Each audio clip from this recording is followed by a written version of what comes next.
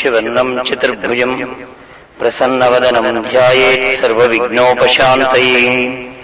गुरुब्रह्मा गुरुर्विष्णु गुरुर्देवो महेश्वरः गुरुसाक्षात् परब्रह्मा तस्मै श्रीगुरवे नमः।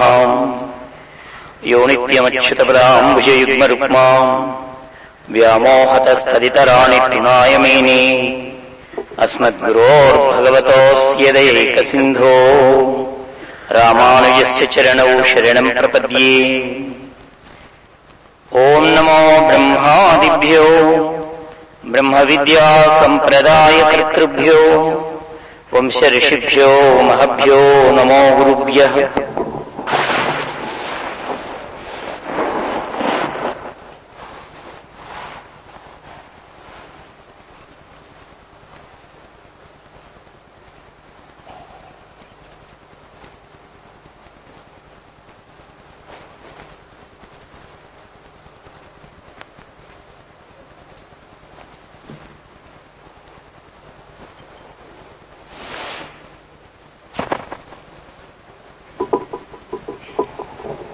प्रज्ञानघनः प्रत्यगर्थो ब्रह्मैवाहमस्मि ब्रह्मैवाहमस्मि।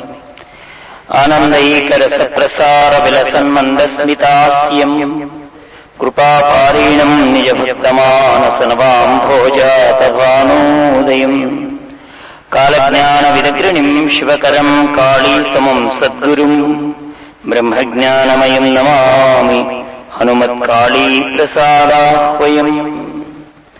श्रीराघवम् दशरथात्मजमप्रमेयम् सीतापतिम् रघुकुलान्वयरत्नदीपम् आजानुबाहुम् अरविन्ददलायताक्षम् रामम् निशाचरविनाशकरम् नमामि। वैदेही सहितम् सुरद्रुमतले हैमे महामण्टपे मध्ये पुष्पकमासने मणिमये वीरासने सुस्थितम् अग्रे वाचेति प्रभञ्जनसुते तत्त्वमुनिभ्याः परम् व्याख्यान्तम् भरतादिभिः परिवृतम् रामम् भजे श्यामलम्। यत्र यत्र रघुनाथकीर्तनम् तत्र तत्र कृतमस्तकाञ्जलिम् बाष्पवारि परिपूर्णलोचनम् मारुतीम् नमत राक्षसान्तकम्। हनुमान् कल्पवृक्षो मे हनुमान् मम कामदक् चिन्तामणिस्तु हनुमान् को विचारः कुतो भयम्। ओम श्री गुरुभ्यो नमः। ओम శ్రీమాత్రే నమః। ప్రియ భగవద్బంధువులారా, సద్గురుదేవుల యొక్క పరమ పరిపూర్ణమైనటువంటి అనుగ్రహంతో గురుదేవులు మనకు అనుగ్రహించినటువంటి శ్రీ సీతారామచంద్ర స్వామి వారి యొక్క కళ్యాణ మహోత్సవాన్ని పురస్కరించుకొని మనం 16 రోజుల పాటు జరుపుకుంటున్నటువంటి ఉత్సవాల్లో హనుమత్ విచారణ, హనుమత్ తత్వాన్ని గురించి, హనుమంతుడి యొక్క విషయాన్ని మనం తెలుసుకోవడానికి గురుదేవులు మనకు సమయాన్ని అనుగ్రహించారు. దీనిలో నిజంగా మనం కొన్ని చోట్ల ఒక పనికి కుదురుకోవాలంటేనే మన అర్హతను చూస్తారు. అంటే ఒక ఏ విధమైనటువంటి ఉపాధికి అవసరమైనటువంటి పనైనా కావచ్చు. మరి సాక్షాత్తు పరబ్రహ్మ స్వరూపుడైనటువంటి రామచంద్రమూర్తి దగ్గర నిరంతరమైన పాదాలని అట్టిపెట్టుకొని ఉండేటువంటి సేవ చేసుకున్నటువంటి మహానుభావుడు ఆంజనేయ స్వామివారు. మరి అటువంటి స్వామివారు మనం నిన్నటి రోజున సాధకుడు ఏ విధమైనటువంటి విషయాన్ని తెలుసుకుంటే సాధనలో వచ్చేటువంటి అవాంతరాలు ఎలా ఉంటాయి, దానిని స్వామి ఎలా అధిగమించాడనేటువంటి విషయాన్ని చెప్పుకుంటూ కాస్త సుందరకాండలో ఉండేటువంటి ఒక 4 విషయాల గురించి మననం చేసుకుంటూ, అలాగే అమ్మ రాముడికి దూరం కావడానికి కారణాన్ని మనం అన్వేషణ చేసుకుంటూ విచారణ చేసుకుంటూ, మళ్లీ అమ్మని రాముడితో కలపడానికి స్వామి చేసినటువంటి ప్రయత్నం సుందరకాండ. ఈ సుందరకాండలో స్వామివారి యొక్క ఆయన దృష్టి ఏమిటి, ఆయన ధృతి ఏమిటి, ఆయన మతి ఏమిటి, ఆయన సామర్థ్యం ఏమిటి, ఈ విషయాలన్నీ కూడా మనం విచారణ చేశాం. దీంతో పాటుగా లంకని మనం ఎలా చూడాలి, అలాగే లంకలో ఉండేటువంటి ప్రవృత్తులు ఎలా ఉన్నాయి.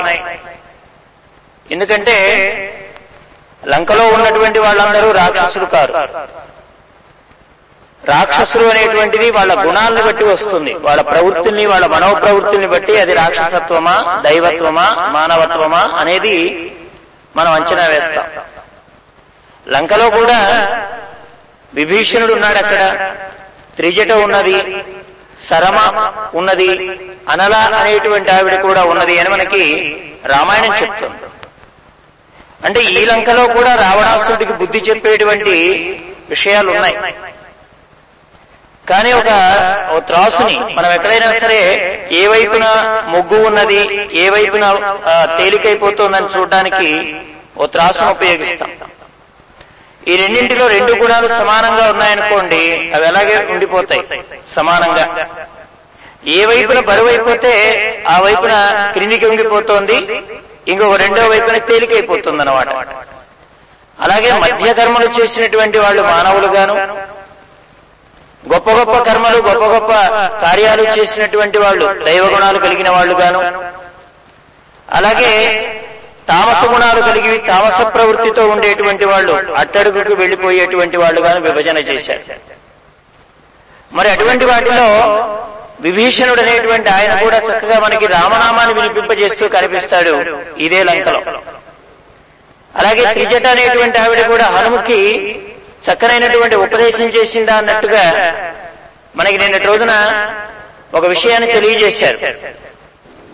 సాధకుడికి ప్రభువు ద్వారానే కాదు, కొన్ని కొన్ని విషయాలు ఆ పనిని చేస్తున్నప్పుడు కొంతమంది వ్యక్తుల ద్వారా కూడా ఈ పని చేయాలి అని స్ఫురణ కలిగింపజేస్తాడా అన్నట్టుగా అప్పటి వరకు ఆయనకు లేనటువంటి లంకా దహనం అనేటువంటి ఒక విషయాన్ని స్ఫురణకు తెచ్చింది త్రిజట అనేటువంటి ఆవిడ.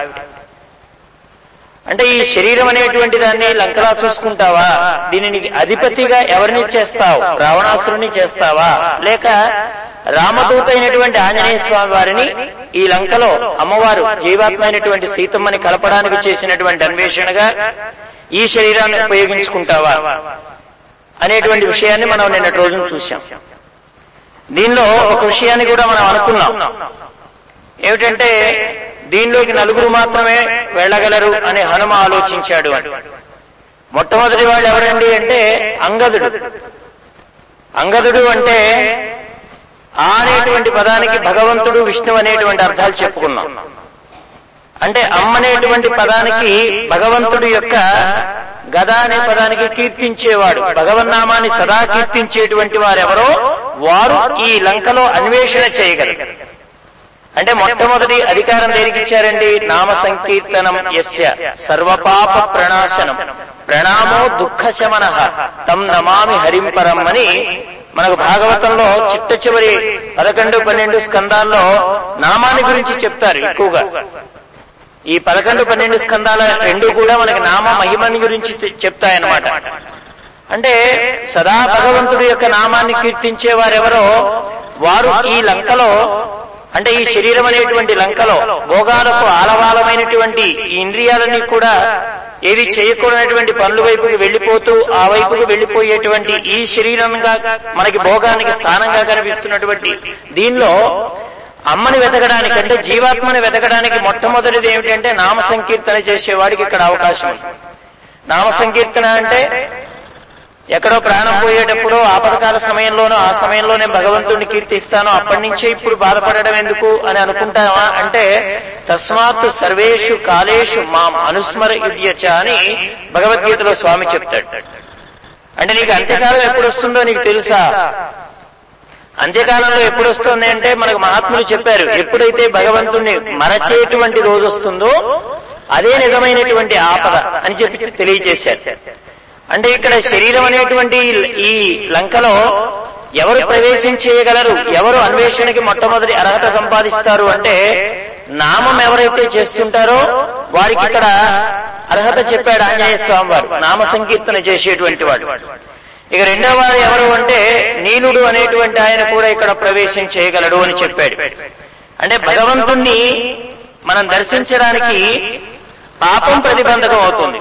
అది ఏ రూపంలోనైనా రావచ్చు. అసలు ప్రతిబంధకం కలిగించే ఏ విషయమైనా సరే పాపమే.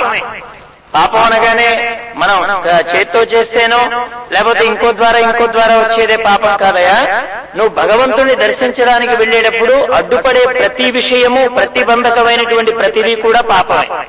మరి దీన్ని తొలగించేదేమిటి అంటే యజ్ఞం. నీలుడు అనేటువంటి ఆయన మనకు అగ్ని సంబంధమైనటువంటి ఆయనగా తెలియబడతాడు. అగ్ని సంబంధమైనటువంటి ఒక్కొక్క అవతారంతో, అంటే ఒక్కొక్క దైవము ఒక్కొక్క అవతారం ధరించి వచ్చారు. ఇప్పుడు వాయు సంబంధంగా ఆంజనేయ స్వామి వారు ఎలా కనపడుతూ ఉంటారో మనకి, ఈ నీలుడు అనేటువంటి ఆయన కూడా అగ్ని సంబంధమైనటువంటి ఆయనగా చెప్పబడ్డాడు. అంటే ఎవరైతే యజ్ఞయాగాది క్రతువులు చేస్తారో వారికి కూడా ఈ లంకా నగరంలో ప్రవేశం ఉంటుంది, లంకలో ప్రవేశిస్తారు, వాళ్ళు కూడా అన్వేషణ చేయడానికి అర్హులైనటువంటి వాళ్ళు అని మనకు చెప్పారు. ఎందుకంటే ఆయన అగ్నిపుత్రుడు కాబట్టి. ఈ తర్వాత మూడో ఆయన ఎవరండి? హనుమ. మనకి స్వామివారు అంటే నేను, అంగదుడు, నీలుడు, సుగ్రీవుడు ఇంతమంది ప్రవేశం చేసి ఈ లంకను జయించి వేయగలము అంటాడు ఆయన. అంటే హనుమ అక్కడ వాయుపుత్రుడు అన్నమాట. వాయుపుత్రుడు అంటే మంత్రం. ఎవరైతే మంత్రమును నిరంతరం అనుష్ఠానం చేస్తూ ఉంటారో, మంత్రాన్ని నిరంతరం జపిస్తూ ఉంటారో అలాంటి వాళ్ళు ఈ లంకలో ప్రవేశం చేయగలుగుతారు. ఇక నాలుగో వారు ఎవరండి అంటే సుగ్రీవుడు. గ్రీవము అంటే ఏం చెప్పుకున్నాం మనం? మెడ, ఈ కంఠభాగం. సుగ్రీవము అంటే అర్థమేమిటి? మంచి విషయములను వినిపించగలిగేది, మంచి విషయములను వినిపించగలిగేది అనేటువంటి అర్థంలో వేదాధ్యయనము అనే అర్థం చెప్పారు. ఈ నాలుగవది. ఈ వేదాధ్యయనం ఎవరైతే చేస్తారో వాళ్ళు ఈ లంకలో ప్రవేశించగలరు. అంటే దీనిని వెతకడానికి మొట్టమొదటి మార్గం నామ సంకీర్తన. స్వామివారికి ఏం తెలియదండి. ఆంజనేయ స్వామి వారు ఆయన పట్టుకున్నటువంటిది ఏమిటి అంటే రామనామాన్నే ఆయన విశ్వసించాడు. అలాగే ఇతరమైనటువంటి విషయాలేవి తన మనస్సులో చొరబడనివ్వకుండా ఆయన కార్యం చేసినట్టుగా మనకు సుందరకాండలో కనబడుతుంది. ఇలాంటి స్వామివారు ఇదిగో ఈ నలుగురు కూడా లంకలో ప్రవేశం చేయగలరు అంటే తనతో కలుపుకొని ఆయన నలుగురుగా చెప్పాడు. అటువంటి వాళ్ళు ఈ లంకా నగరంలో సీతమ్మ వారు అన్వేషణ చేయగలరు అని చెప్పారు. ఆయనని గురించి పరాశర మహర్షుల వారు మైత్రేయ మహర్షుల వారితో చెప్పడం ప్రారంభం చేశారండి. అలా వస్తోంది కథాభాగం. దీనిని పరాశర సంహిత అంటారు, హనుమత్ పురాణము అంటారు.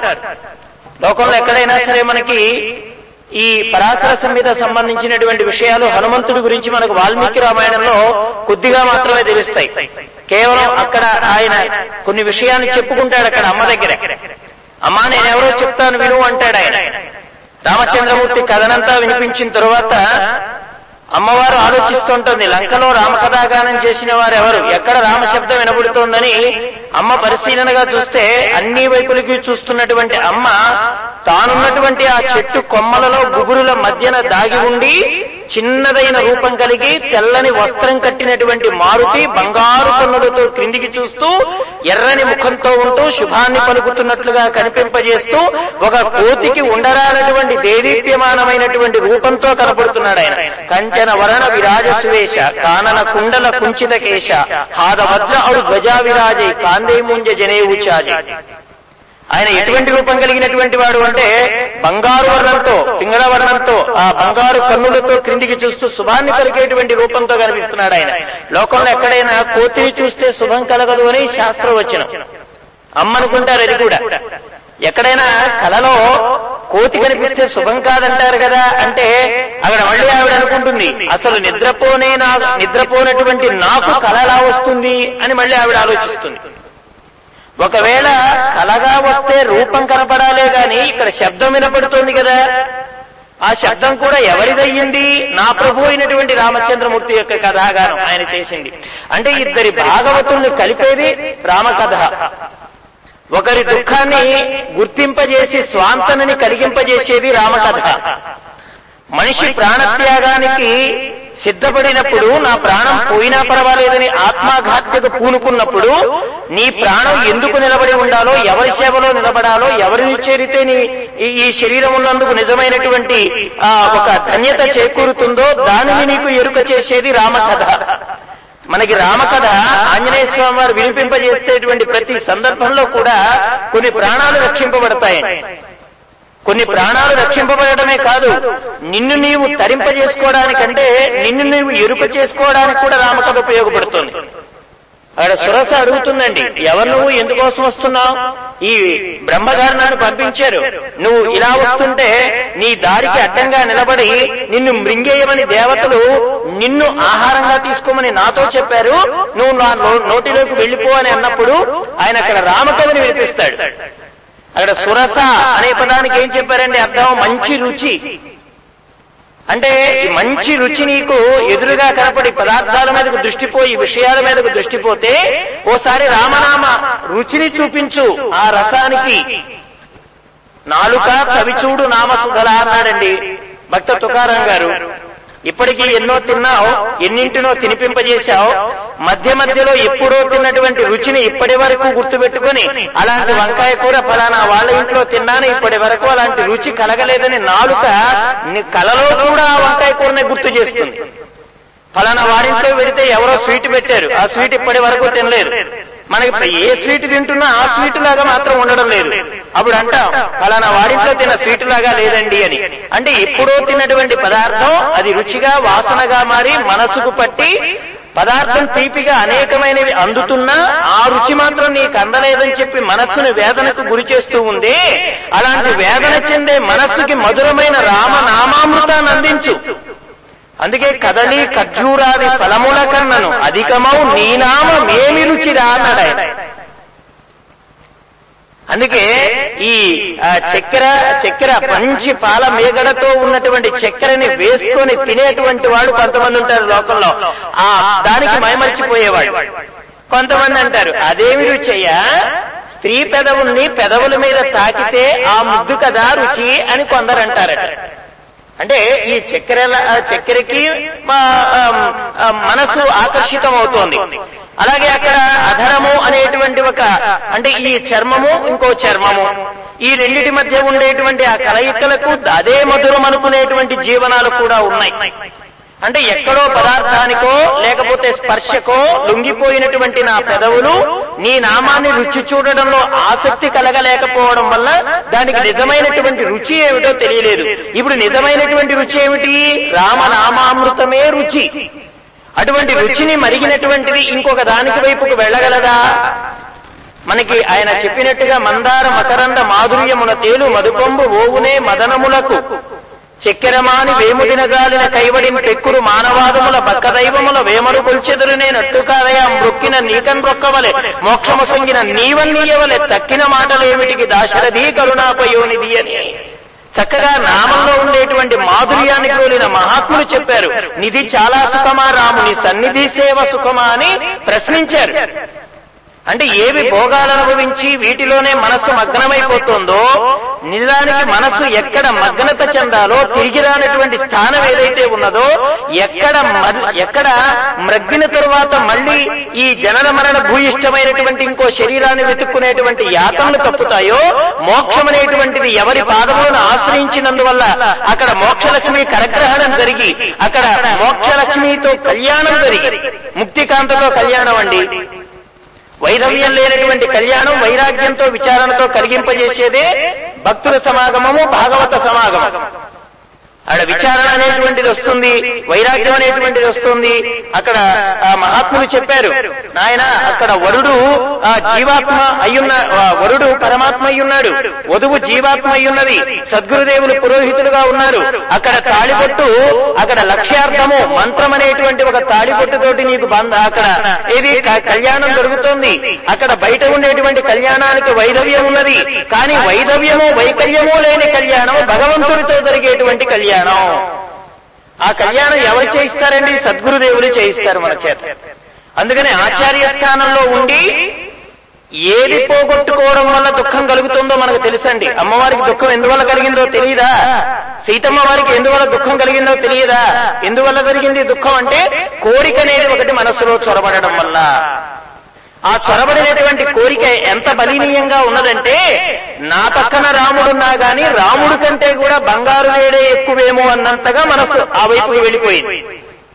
సహవాసం కూడా చూడండి, అప్పటి వరకు ఉన్నటువంటి ఆ స్వామి కంటే కూడా అసలు ఎక్కడైనా విన్నామా లేదా అనేటువంటి ఒక మృగం కనపడగానే ఆవిడ మనస్సు ఆ వైపుకు వెళ్ళిపోయింది. అంటే ఆ చిత్తము అనేటువంటిది ఆ వైపుకి వెళ్ళిపోయింది. ఇప్పుడు దుఃఖం ఎందువల్ల కలుగుతోందో అమ్మకు తెలుసు. రాముడు ఎడబాటు దుఃఖానికి కారణమని తెలుసు. ఎవరితో చేరితే ఆనందం కలుగుతుందో కూడా అమ్మకు తెలుసు. రాముడితో చేరితే ఆనందం కలుగుతుందని అమ్మకు తెలుసు. కానీ ఆ అమ్మకి తెలిసినటువంటి విషయమైనప్పటికీ కూడా అక్కడ ఆనందం పొందలేకపోవడానికి కారణం ఏమిటి అంటే తను మనస్సు చేసినటువంటి ఒక పాపం, చిత్తము చేసినటువంటి పాపమే అక్కడ దోషమయ్యి ఆసక్తి ఉన్నా రాముణ్ణి చేరడానికి అడ్డంకిగా మారింది అక్కడ దోషం. ఆ దోషాన్ని ఎవరు తొలగించారండి అంటే సద్గురుదేవుడు.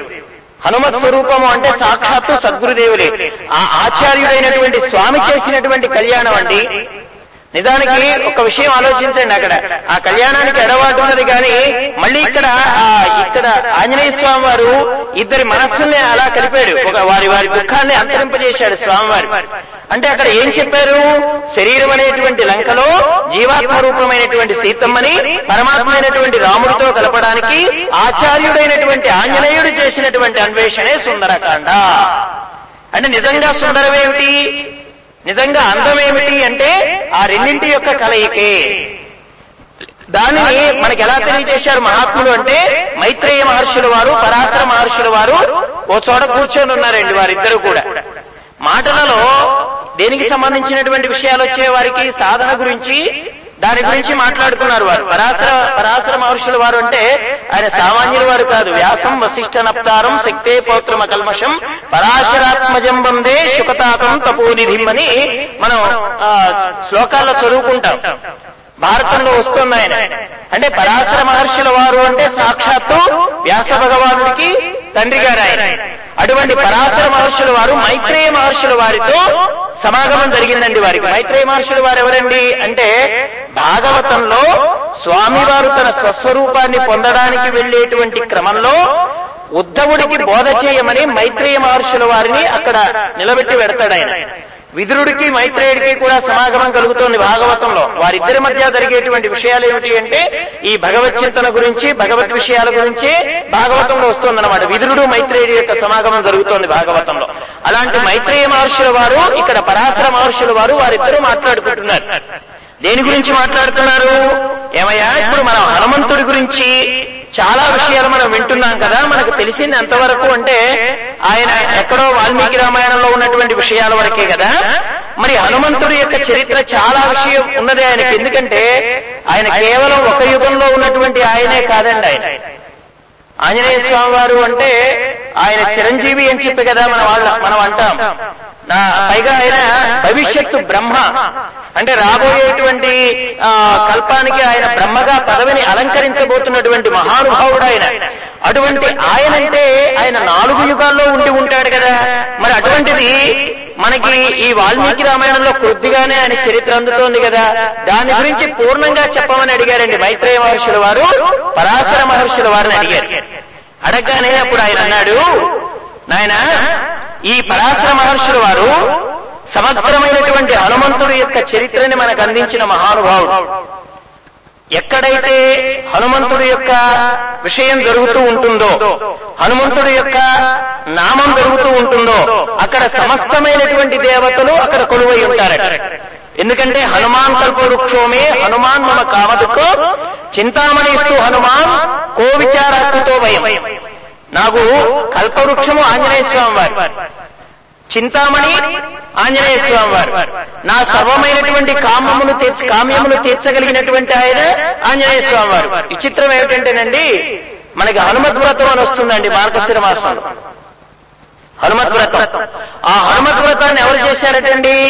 రాముడునో సీత చేశారటండి. సీతారాముడు ఇద్దరు కలిసి హనుమంతుడికి పూజ చేశారట. హనుమత్ వ్రతాన్ని వారు ఆచరించారట మొట్టమొదటిసారి. పైగా స్వామివారు ఎవరి రుణాన్ని తీర్చుకోలేనన్నాడండి. లోకంలో ఎక్కడైనా సరే భక్తుడు భగవంతుడి దగ్గరికి వెళ్లి, స్వామి మీ రుణాన్ని నేను తీర్చుకోలేకపోతున్నాను, చంద్రుడికో నూలు పోగన్నట్టుగా ఇగో జన్మకో శివరాత్రి అన్నట్టుగా ఈ రోజున మీ పూజ చేయాలనే బుద్ధి కలిగింది, ఇదిగో నా పున్నదాంలో ఇది సమర్పించాలనే బుద్ధి కలిగింది, మీ రుణాన్ని నేను ఎలా తీర్చుకోగలను స్వామి, ఇంత ఇచ్చారు, ఈ దేహం ఇచ్చారు, అనుభవించడానికి సంపదలు ఇచ్చారు అని భగవంతుడి దగ్గరికి వెళ్ళి మాట్లాడుతూ ఉంటాం. కానీ ఒక భగవంతుడే ఒక భక్తుడి దగ్గర చేరి నేను నీకేమి ఇవ్వగలను అన్నాడండి. అది ఎక్కడ జరిగింది? రామాయణంలో జరిగిందండి. రామాయణంలో జరిగింది. అందుకే గురువుకి సమస్త దేవతలు సాష్టాంగ దండ ప్రణామం చేస్తారట గురుదేవుడి.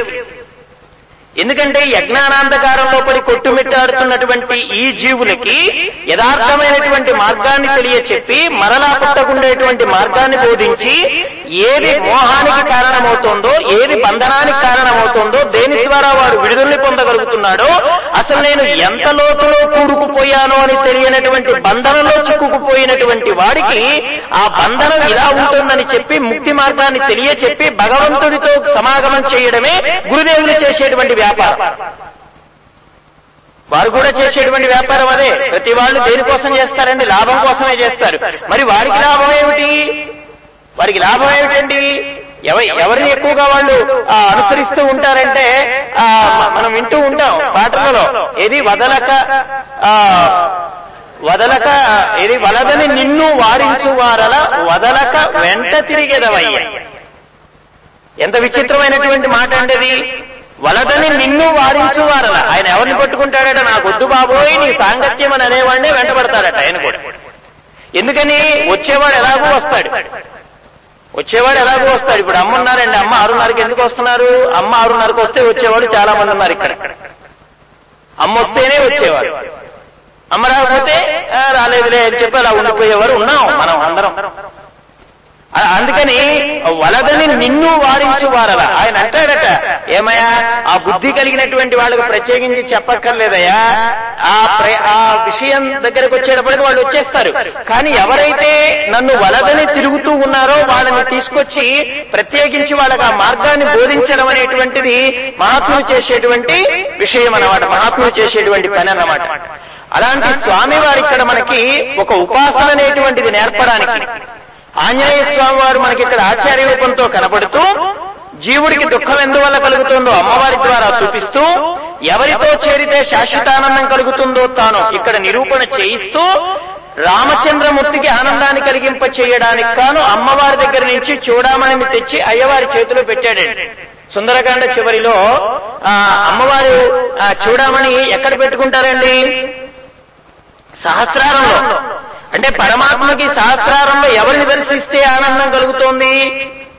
గురుమూర్తి దర్శనమే పరమాత్మ కూడా ఆనందం. సీతమ్మ వారు చూడమని ఇక్కడే కదా పెట్టుకున్నారు. ఇక్కడ ఏముంటుంది? సహస్రారం ఉంటుంది. సహస్రారంలో ఎవరుంటారండి? సద్గురుమూర్తి. మనకి మూలాధారం, స్వాధిష్టానం, అనాహతం, మణిపూరకం, విశుద్ధం, ఆజ్ఞ, సహస్రారం. ఈ చక్రాలన్నీ కూడా చక్కగా మనకి ఇక్కడ చూపించారు. మూలాధారంలో ఎవరుంటారన్నారండి? గణపతి ఉంటాడు. గణపతి ఉంటాడు మూలాధారంలో. మూలాధారంలో గణపతి ఉన్నాడంటే అక్కడ ఏం చెప్పారండి? ముందుగా మనం ఏ పూజ చేస్తాం? గణపతి పూజ. ముందు మనకి అసలు గణపతి పూజ చేయకపోతే కార్యం ముందుకు వెళ్ళదు. అంటే అర్థమేంటి? ముందు కూర్చోవడం నేర్చుకుంటే. మూలాధార పూజ, గణపతి పూజ ఎందుకు చేయాలండి? ఆఖరికి గణపతిని పూజించాలన్నా గణపతినే పూజ చేయాలండి. మన వినాయక చవితి వస్తోంది.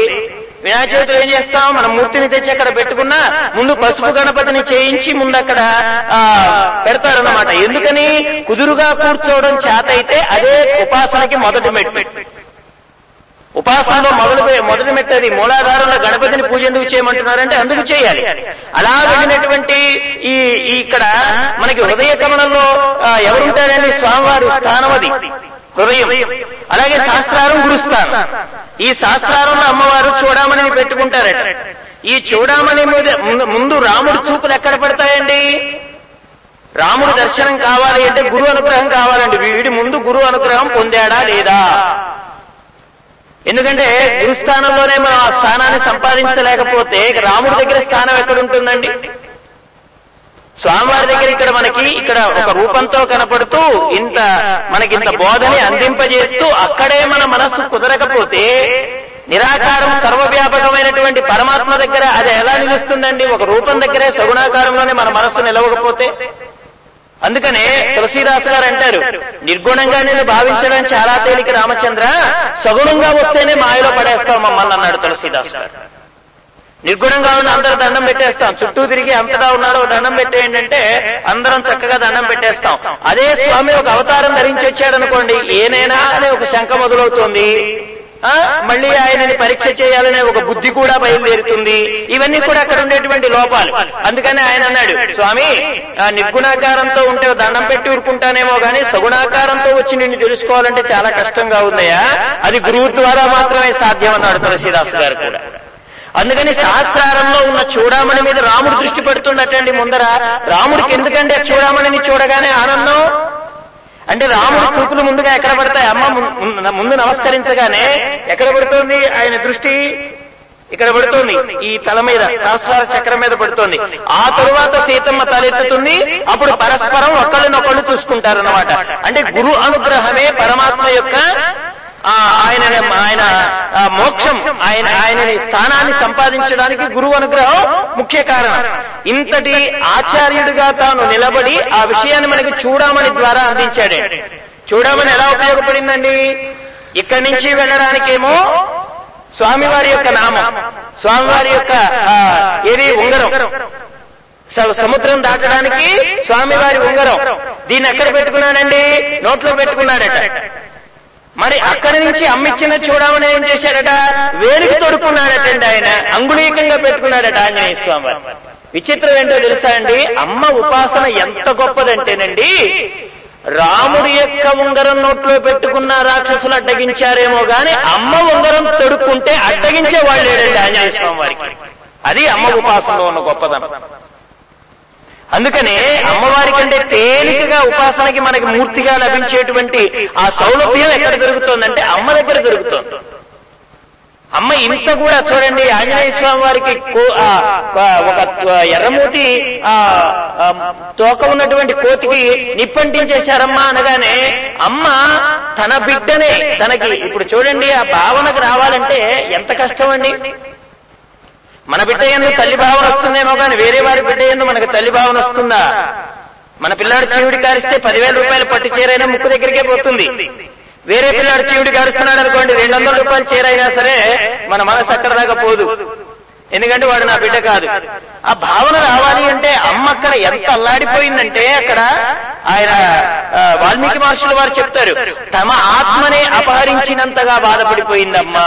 4 శ్లోకాల్లో నిప్పుని చల్లార్చేసిందమ్మా. అంత ఆవేదన. అంటే ఒక స్వామి కార్యమయందు వచ్చినటువంటి ఆంజనేయ స్వామి వారికి ఈ విధంగా బాధ కలిగింది అంటే తన బిడ్డ తనకి ఆత్మకే అపహరణ జరిగినంత బాధపడిపోయి 4 శ్లోకాలతో అంటుకున్న నిప్పుని ఆర్పగలిగింది అమ్మ. మరి అటువంటి అమ్మ దగ్గరికి వెళ్లి నమస్కారం చేసి స్వామి అక్కడికి వెళ్లిపోయిన తర్వాత, ఉంగరం ఇచ్చేసిన తర్వాత, అంటే చూడమని ఇచ్చిన తర్వాత రాముడికి ఆయన ఏమన్నాడండి? నీకు ప్రత్యుపకారం నేను చేయలేను అన్నాడండి ఆయన. ప్రత్యుపకారం చేయలేనని ప్రతి అవతారంలో అదే మాట అండి ఆయన. ఆయనకు నచ్చిన పని చేస్తే చాలు. ఆయనే అంటాడు ఆయన నోటితో, మీ రుణం నేను ఎలా తీర్చుకోగలను అంటాడు. అంటే ఆయన చెప్పిన పని చేస్తే చాలు, ఆయన చెప్పినట్లుగా మనం చేస్తే చాలు. ఆయన నుంచి వచ్చే మాట ఏమిటంటే, మీ రుణం నేను ఎలా తీర్చుకోగలను? అది భగవంతుడి యొక్క ముఖస్తుగా వచ్చే మాట. అందుకే గోపికలతో కూడా కృష్ణుడు అన్నాడు, నేను మీ రుణాన్ని ఎలా తీర్చుకోగలను? మీరు అన్నీ వదిలేసి నా యందే దృష్టి పెట్టారే, అన్ని పనులు వదిలేసి. అంటే ఏమీ లేకుండా ఖాళీగా ఉండి మీరు నన్ను ఉపాసన చేయలేదు. మీకు ఎన్ని పనులు, మీరు గృహస్థాశ్రమంలో మీకు ఎన్ని బాధలున్నాయి, ఎన్ని వ్యాపకాలున్నాయి, ఎన్ని చిక్కులలో ఉన్నారు మీరు. అయినా కానీ మీరు అవన్నీ వదిలేసి నా యందే మనసు పెట్టారే, నా గురించే మీరు ఆలోచించారే. అంటే మీ మనస్సు నా మీద పెట్టారు, మీ చిత్తమంతా నేను గతంలో చేసినటువంటి పనులు. ఏమండి, మనం చేసిన గతం గురించి ఆలోచించేది మన చిత్తం అయితే, మాధవుడు చేసిన పనుల గురించి ఆలోచించేది గోపికా చిత్తం. ఇప్పుడు చిత్తం, మన చిత్తం ఏం చేస్తుంది? మనం చేసిన పనుల్ని మనం రికార్డు చేస్తుంది. ఇది అంటే మనం అక్కడికి పోయాం, ఇక్కడికి పోయాం, అది తిన్నాం, ఇది తిన్నాం. ఎప్పుడైనా హైదరాబాద్ తీసుకెళ్తారు అనుకోండి అమ్మ, ఎప్పుడైనా పలానా 7 హిల్స్ దగ్గర 7 ఏదో ఉంది హోటల్ దారిలో, 7 ఎప్పుడు వస్తుంది, ఎప్పుడు ఆపుతారు అని అనిపిస్తుంది అనమాట. ఆ రూట్ లోకి వెళ్ళేటప్పటికి ఏదో ఒక వాసన, లేకపోతే ఒక మంచి కాఫీ తాగించారు ఇక్కడ అమ్మ, ఆ కాఫీ హోటల్ కనబడితే అక్కడ అమ్మ ఆపుతారు. అంటే వచ్చేస్తుంది వాసన. అంటే ఇవన్నీ ఏం చేస్తుంది మన చిత్తం? గతంలో జరిగినవన్నీ మన ముందు పెడుతుంది. కానీ పరమాత్మ చేసిన గతాన్ని గుర్తు తెచ్చుకో. నీ చిత్తం ఈ పని చేయాలి. ఇప్పుడు గోపికలు ఏం చేశారండి? గోపికలకి ఎందుకండి కృష్ణుడు మధుర వెళ్ళిన అంత ఆనందం కలిగింది అంటే, మమ్మల్ని విడిచి ఉండేటువంటి వాడు కాదు మా కృష్ణయ్య, మేము ఆయన విడిచి ఉంటే కదా ఆయన మమ్మల్ని విడిచి ఉండడానికి అనేటువంటి ఒక విశ్వాసం కలిగి ఉన్నారు గోపికామతలు. అందుకనే వాళ్ళు ఎక్కడ బాధపడలేదండి, దుఃఖపడలేదు గోపికామతలు. ఆ చిత్తంలో ఎవరిని చేర్చుకున్నారు అంటే కృష్ణయ్యని చేర్చుకున్నారు. అలాగే ఇక్కడ వాళ్ళ మనస్సు, వాళ్ళ బుద్ధి, వాళ్ళ చిత్తము, వాళ్ళ అహంకారం, వాడు చేసేటువంటి ప్రతి క్రియ కూడా ఎలా చేశారండి? ఇది కృష్ణుడికి ఇష్టమా కాదా అంటూ క్రియ చేశారండి. ఇది కృష్ణుడికి ఇష్టమా కాదా అంటూ క్రియ చేశారే గాని ఇది నేను అనుభవించడానికి, ఇది నా కోసం అంటే పాలు తీసినా, పాలు కాచినా, పాలు తోడు పెట్టినా, అది పెరుగుగా మారి వెన్నతో ఇలా కవ్వం పెట్టి చిలుకుతున్నా, వెన్నైన తరువాత దాన్ని మళ్ళీ నెయ్యిగా చేస్తున్నా అంటే క్రియనే జరుగుతుందే గాని ఈ క్రియంతా కూడా ఎవరిని మనస్సులో పెట్టుకొని చేశారండి? వాళ్ళందరూ గోపికామ తల్లులు కృష్ణయ్యని మనస్సులో పెట్టుకు చేశారు. అందుకనే ఆయన అన్నాడు, ఈ మనోబుద్ధి చిత్త అహంకారాలన్నింటితో కూడా నన్నే పరమావధిగా ఎంచి నాయందే మనస్సు పెట్టి నాపైనే బుద్ధిని నిలిపి నా కోసమే క్రియలు చేసి ఇంత విశేషంగా ఉన్నటువంటి మీకు నేనేమి ప్రత్యుపకారము చెయ్యగలను 1000 జన్మలకైనా అన్నాడండి ఆయన. కృష్ణయ్య అన్నాడు ఈ మాట, భక్తులు అనలేదు.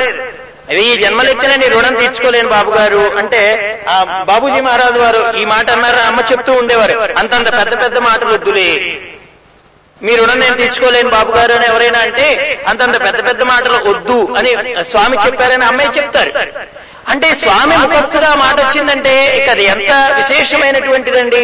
ఆ మాట ఇక్కడ హనుమ దగ్గర అన్నాడండి, ఆంజనేయ స్వామి వారి దగ్గర రాముడు అన్నాడండి.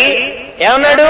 నీ రుణం నేను ఎలా తీర్చుకోగలనయ్యా అంటే ప్రస్తుతానికి నేనేమి ఇవ్వగలను అంటే ఆలింగనం.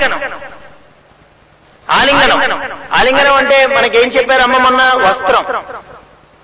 ఆలింగనం అంటే భగవంతుడిని కప్పి ఉంచేది, భగవంతుడిని కౌగిలించుకునేలా చేసేది ఆలింగనం. ఆ ఆలింగనంలో మళ్ళీ బయట ఉండేటువంటి ఆలింగనంలో ఇంకొక విశేషం కూడా ఉందండి. నాకు అనిపించింది ఏమిటంటే లింగభేదము లేకుండా ఉన్నది. ఆ అనే పదంలో కూడా లేదని కదా. లింగము అంటే అక్కడ స్త్రీయా, పురుషుడా, నపుంసకుడా, భేదవాడా, ఉన్నవాడా అనేటువంటి భేదం లేకుండా ఆలింగనం అనే పదంలో ప్రతి వాళ్ళని అనుభవించగలిగేది అనే అర్థం కూడా వచ్చినట్టుగా అనిపించింది నాకు. అక్కడ లింగభేదము వేరేది ఏదీ లేదు, అది అందరికీ లభించేది. అది ఒక హనుమకే అక్కడ లభించింది, అయ్యో మనం దురదృష్టవంతులమే అని అనుకోవడానికి వీల్లేదు. అలాగా ఎవరైతే సాధనలో అంటే హనుమ చేసినటువంటి సాధనగా జీవితాన్ని ఆ మార్గంలో నడుపుకుంటూ ఉంటారో వాళ్ళందరికీ కలిగేటువంటి భాగ్యమే రాముడు హనుమకి మధ్య కలిగినటువంటి ఆ ఆలింగనం అనేటువంటి భాగ్యం అండి. మరి అక్కడ సీతమ్మ వారు కూడా ఏమన్నారు? చివరిలో పట్టాభిషేకం అంతా అయిపోయిన తర్వాత రామచంద్రమూర్తి పిలిచి, సీత నీకెవరైనా సరే నీ మనస్సుకు బాగా ఆనందం కలిగించిన వారు, నీకు వీరి కంటే ప్రీతిపాత్రులు లేరు అని అనిపించిన వారు ఎవరైనా ఉంటే ఇదిగో వారికి ఇది ఇవ్వు. ఎప్పుడిచ్చాడండి రామయ్య? ఏమండి? సుగ్రీవుడికి ఇచ్చిన తర్వాత, అంగదుడికి ఇచ్చిన తర్వాత, అందరి వానరాన్ని పేరు పేరునా పిలిచి అందరికీ ఇస్తున్నప్పుడు హనుమకు అనిపించాలి కదండి, అసలు ఇంత చేసింది నేను కదా, నన్ను మర్చిపోయారే, నా పేరు రాలేదే. సేవలు అందరి పేర్లు వస్తున్నాయండి, అందరి పేర్లు వస్తున్నాయి. మరి నాకెప్పుడు వస్తుంది పంచ, నాకెప్పుడు వస్తుంది చీర? మన మనసు కూడా అక్కడ వెతుక్కుంటూ ఉంటుంది, మరి నేను చేసినట్టు గురుదేవులు గుర్తించారా లేదా అనేటువంటి విషయం వస్తున్నప్పుడు మన పేరు రాలేదండి. కానీ ఆంజనేయుడండి వాళ్ళందరికీ సన్మానం చేస్తుంటే నా జాతి మొత్తం ఉద్ధరించిన మహానుభావుడు అయ్యా నీవు. నిలకడలేని మనస్సుకు నిలకడలే నేర్పి నీ యందు భక్తి కుదిర్చినటువంటి వాడవయ్యా నువ్వు చేయలేంది ఏముంది ప్రభు అని తన జాతి మొత్తం సన్మానింపబడుతుంటే అది తనకు కలిగిన సన్మానంగా భావన చేశాడు ఆయన. అక్కడ వేరే వస్తువు ఉంటే కదండి, ఇప్పుడు అద్దంలో నేను శాలువా కప్పుకుంటే అద్దంలో నేను ఇప్పుడు బయట శాలువా కప్పుకుంటే అద్దంలో నేను కూడా కప్పుకున్నట్టే. నేను బొట్టు పెట్టుకున్నాను అనుకోండి, అద్దంలో కూడా అదే కనబడుతుంది. అసలు ఉన్నదంతా రామస్వరూపమే, ఉన్నదంతా నా దైవ స్వరూపమే అయినప్పుడు అక్కడ జరిగే ప్రతి సన్మానం అది నాకే కదా అవుతుంది అని మార్పు లేనటువంటి ముఖంతో కూర్చున్నాడు ఆంజనేయ స్వామి. ఎలా కూర్చున్నాడండి ఆయన విధానం చూడండి. ఇలా రెండు చేతులు ఇలా పెట్టేసి ఈ గోడలు కూడా అంటే ఈ భుజాలు రెండు కూడా ఇలా తల ఇరుక్కుపోయిందా వాటిలో అన్నట్టుగా రెండు చేతులు ఇలా పెట్టేసుకుని అలా కూర్చుంటాడండి ఆయన పాదాల వంక చూస్తూ స్వామివారు. ఆ సమయంలో ఆయన చెప్పాడు, సీత ఎవరికైనా ఇస్తావా ఈ వస్త్రాన్ని అంటే అప్పటికి కూడా పోనీలే పాపం ఇప్పుడు ఇవైనా నాకు అందుతుంది కదా అనే భావం రాలేదు ఆయనకి. అప్పుడు సీతమ్మ వారు ఏం చేశారు, సాదర అభిప్రాయంగా హనుమ వైపు చూశారండి. హనుమా అన్నారండి. పొంగిపోయాడు స్వామి. ఇది కదా నిజమైనటువంటి ప్రసాదం. అది అందరూ తీసుకున్న తర్వాత వచ్చిందా, ఇంతమంది తీసుకున్న తర్వాత నేను గుర్తొచ్చానా అని అనుకోలేదండి ఆయన. ఇది మహాప్రసాదం. ఇంతమందికి సన్మానం చేస్తున్నప్పుడు ఏ ముఖం హనుమకున్నదో తను ఆ ప్రసాదాన్ని గురుప్రసాదంగా అక్కడ అమ్మ చేతితో తాను అందుకుంటున్నప్పుడు కూడా అదే ముఖంతో ఉన్నాడు ఆయన. అంటే మార్పు లేనటువంటి స్థితి. మనకి చెప్పారు కదండి, దుఃఖేషు అనుద్విగ్నమన సుఖేషు విగత స్పృహ వీతరాగ భయక్రోధ స్థితధీర్ మునిరుచ్యతే. అలాగే మనకి ఒక మానం కలిగినా అవమానం కలిగినా అది ఏది కలిగినా కానీ మనలో ఏ భావన లేనప్పుడు అక్కడ వచ్చేటువంటి మాటలకి మనం రెస్పాండ్ అవ్వక్కర్లేదు. ఏమండి మనకి చెప్పారు, ఎవరు బుద్ధ భగవానుడు ఒక చోటకి వెళ్ళాడటండి. ఆయన భిక్షాపాత్ర తీసుకుని వెళ్ళాడట. వెడితే అక్కడ బాగా ఉన్నతమైనటువంటి భవనంలో పెద్ద ఆయన ఉన్నాడు. ఈయన అప్పుడు ఈ బొప్పనం చేయించుకొని గుండు చేయించుకొని కాషాయ వస్త్రాలు కట్టుకొని ఆ భిక్షకు పెడుతూ ఉంటే ఆ పైన ఉన్నటువంటి ఆయన అన్నాడు, ఏమయ్యా మంచి వయసులో ఉన్నావు, కష్టపడి కాయ కష్టం చేసి సంపాదించుకోవచ్చు కదా, ఇలా తేరగా సంపాదించుకోవడానికి ఇది ఒక మార్గమా, ఈ విధంగా అందరూ బయలుదేరిపోతున్నారు నిన్ను చూసి ఇంకొంతమంది సోమరు తయారయ్యేటట్లున్నారని ఇష్టం వచ్చినట్టుగా మాట్లాడుతుంటే ఆయన ముఖంలో మార్పు లేదు. ఆ ముఖంలో ఇంకొక మార్పు లేదు. ఆయన చక్కగా వెళ్ళిపోయాడు. మళ్ళీ రెండో రోజు కూడా వచ్చాడు. ఆయన రెండో రోజు కూడా వచ్చి మళ్ళీ ఆయన్నే అడిగాడు.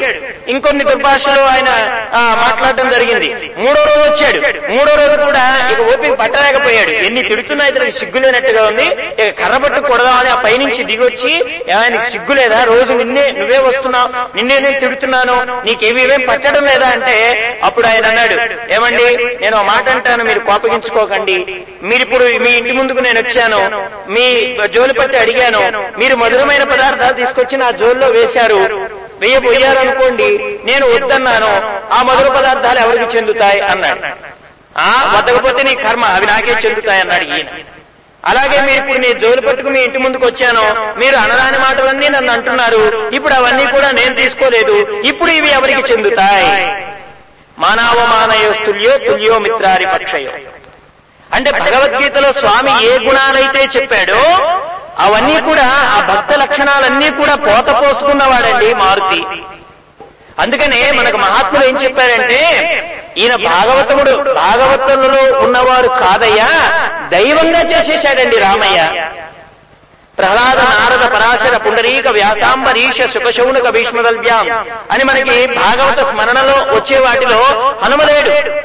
ఎందుకనండి, హనుమ భక్తి అనేటువంటి ఒక పుష్పం చేత, స్వామివారి సేవ అనేటువంటి కైంకర్యం చేత తనని తాను సమర్పణ చేసుకొని నిత్య శుద్ధమైనటువంటి వైరాగ్య భావనతో నిండిపోయినటువంటి ఆయన ఈ భాగవత స్థితిని దాటి దైవ స్థితిలో వెళ్ళిపోయాడు. ఆయన దైవంగా నిలబడ్డాడు. ఆయన పైగా ఎక్కడ ప్రతిష్ఠించుకున్నాడండి? సీతారాములు ఇద్దరిని కూడా తన హృదయంలో ప్రతిష్ఠించుకున్నాడు.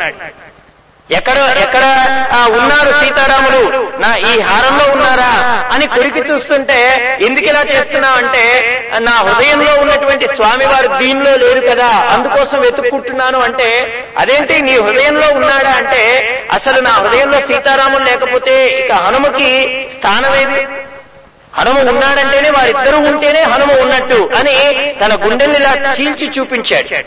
అంటే తన హృదయాంతర్వర్తి అయి స్వామి ఉన్నాడనేటువంటి నిశ్చయమైనటువంటి బుద్ధితో ఆయన ఏమాత్రమూ ఇంకొక సంశయానికి తావు లేకుండా తాను ఆ పరమాత్మని రామచంద్రమూర్తిని విశ్వసించాడు. ఆయన ఆ విశ్వాసం ఆయనని ఎలా నిలిపిందండి? దైవంగా నిలిపింది. అందుకే మనకు అమ్మ చెప్తూ ఉంటారు, మీరు రామాలయానికి వెళ్లి ప్రదక్షిణ చేస్తే రాముడికి సీతకే ప్రదక్షిణ చేసినట్టు, అదే హనుమకు ప్రదక్షిణ చేశారనుకోండి, ఆ హనుమలోనే సీతారాములు కూడా ఉంటారు, అక్కడ స్వామికి కూడా ప్రదక్షిణ చేసినట్లు అవుతుందనే మనకు అమ్మ చెప్పారు. కాబట్టి అటువంటి స్వామివారు అంత గొప్ప స్థితిని పొందినటువంటి ఆయన ఒక్క యుగానికే ఎలా పరిమితం అవుతాడయ్యా? ఆయన చిరంజీవిని మీరు చెప్తున్నారు కదా, ఆయన చరిత్ర ఏమిటి అనేటువంటి విషయాన్ని అడిగాడు.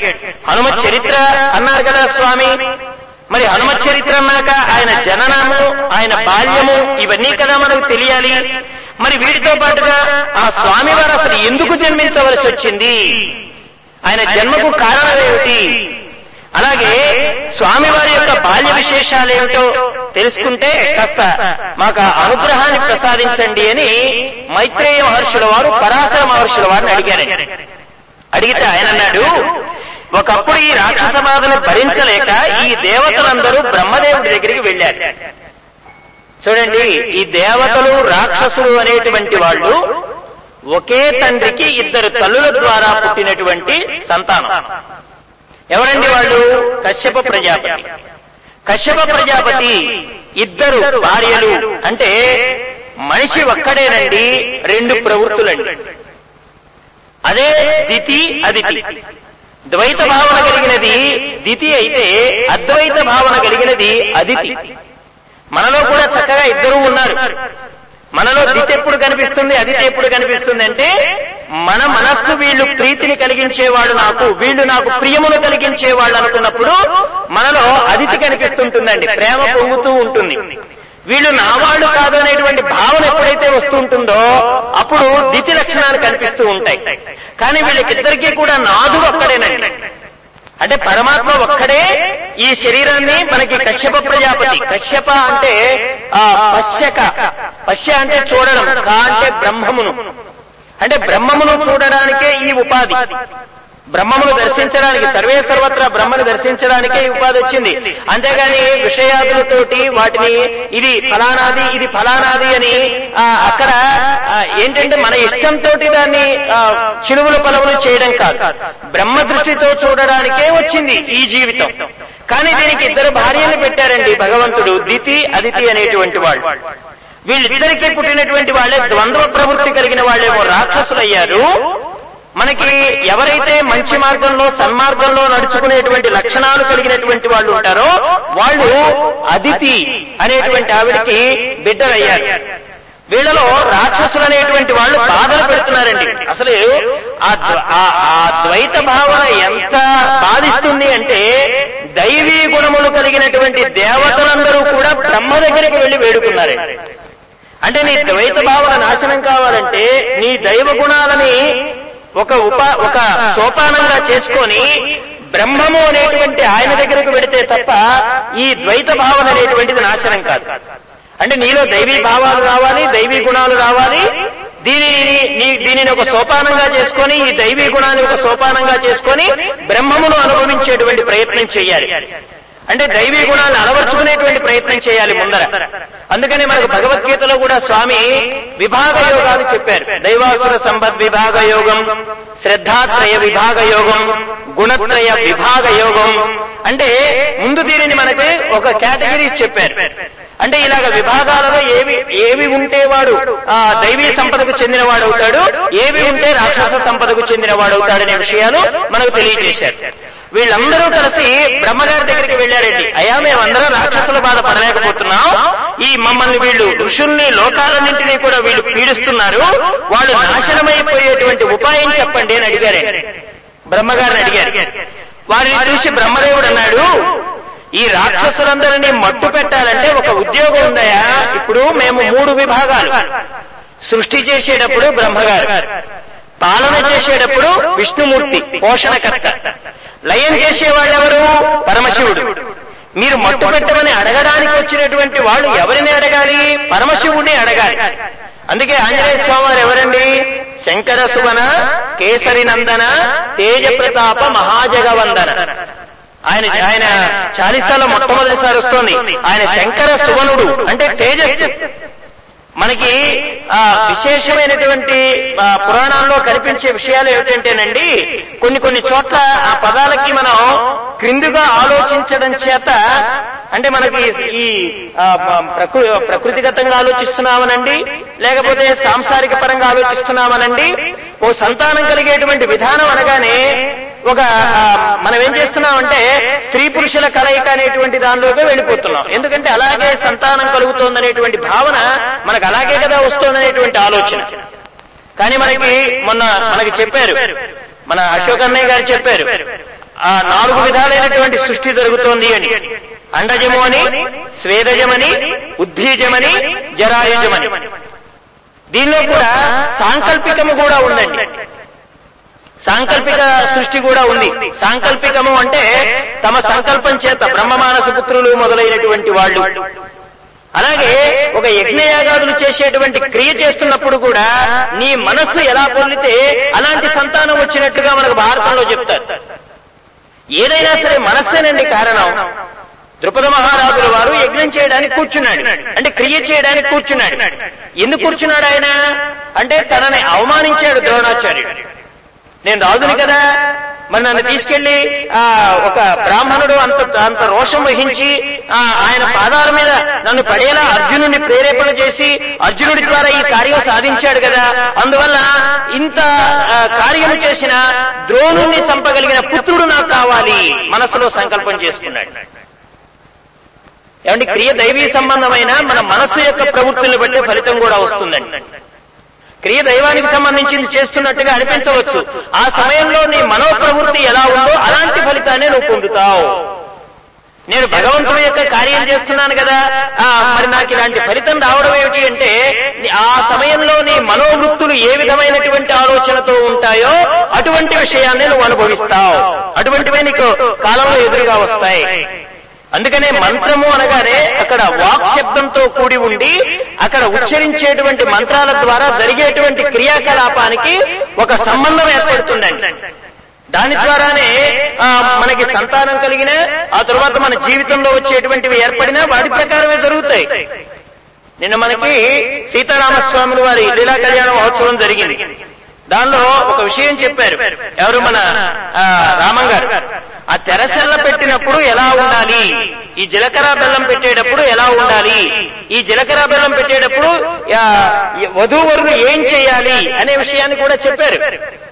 అంటే అక్కడ కాస్త ఫోటోల వైపు వీడియోల వైపు చూసామనుకోండి, ఇక అంతే అక్కడ చెప్పేటువంటి మంత్రానికి జరిగే క్రియకి సంబంధం ఉంటుంది అక్కడ.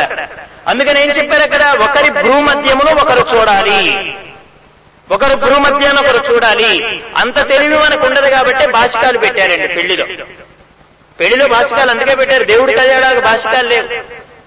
భాషికం మనం ఇక్కడ పెట్టుకున్నది దేనికంటే ఇక్కడ మనకి గుర్తు కోసం భాషికం కట్టాలి. అక్కడ అసలు ఆ స్వరూపానికి భాషికం అవసరం అండి స్వామివారికి. వారికి తెలియదా ఇక్కడ మనం ఒక క్రియలో ఎక్కడ మనస్సు నిలబడాలో, చంచలమైనటువంటి మనస్సు మనకున్నది కాబట్టి అక్కడ నిలబడుతుందా లేదా అన్నట్టుగా అక్కడ పెట్టాం. కానీ వారికి అవసరం లేదు. కానీ మనం చేసుకున్నట్టుగా మన స్వామికి చేస్తే మనకు సంతోషం. అందుకని వారు కళ్యాణం ప్రతి ఏటా మనలో ఉండేటువంటి ఆ ఆవేదన, మనలో ఉండేటువంటి ఆ ఆతృత మన స్వామిని అంటే మన తల్లిదండ్రులు మనం కళ్యాణ పీటల మీద దంపతులుగా చూసుకొని ఆనందించడం అనేటువంటిది అది మనకు ఆనందం కాబట్టి మనం లీలా కళ్యాణాన్ని మనం చేసుకుంటున్నాం. లేకపోతే వారు నిత్య కళ్యాణ స్వరూపులు.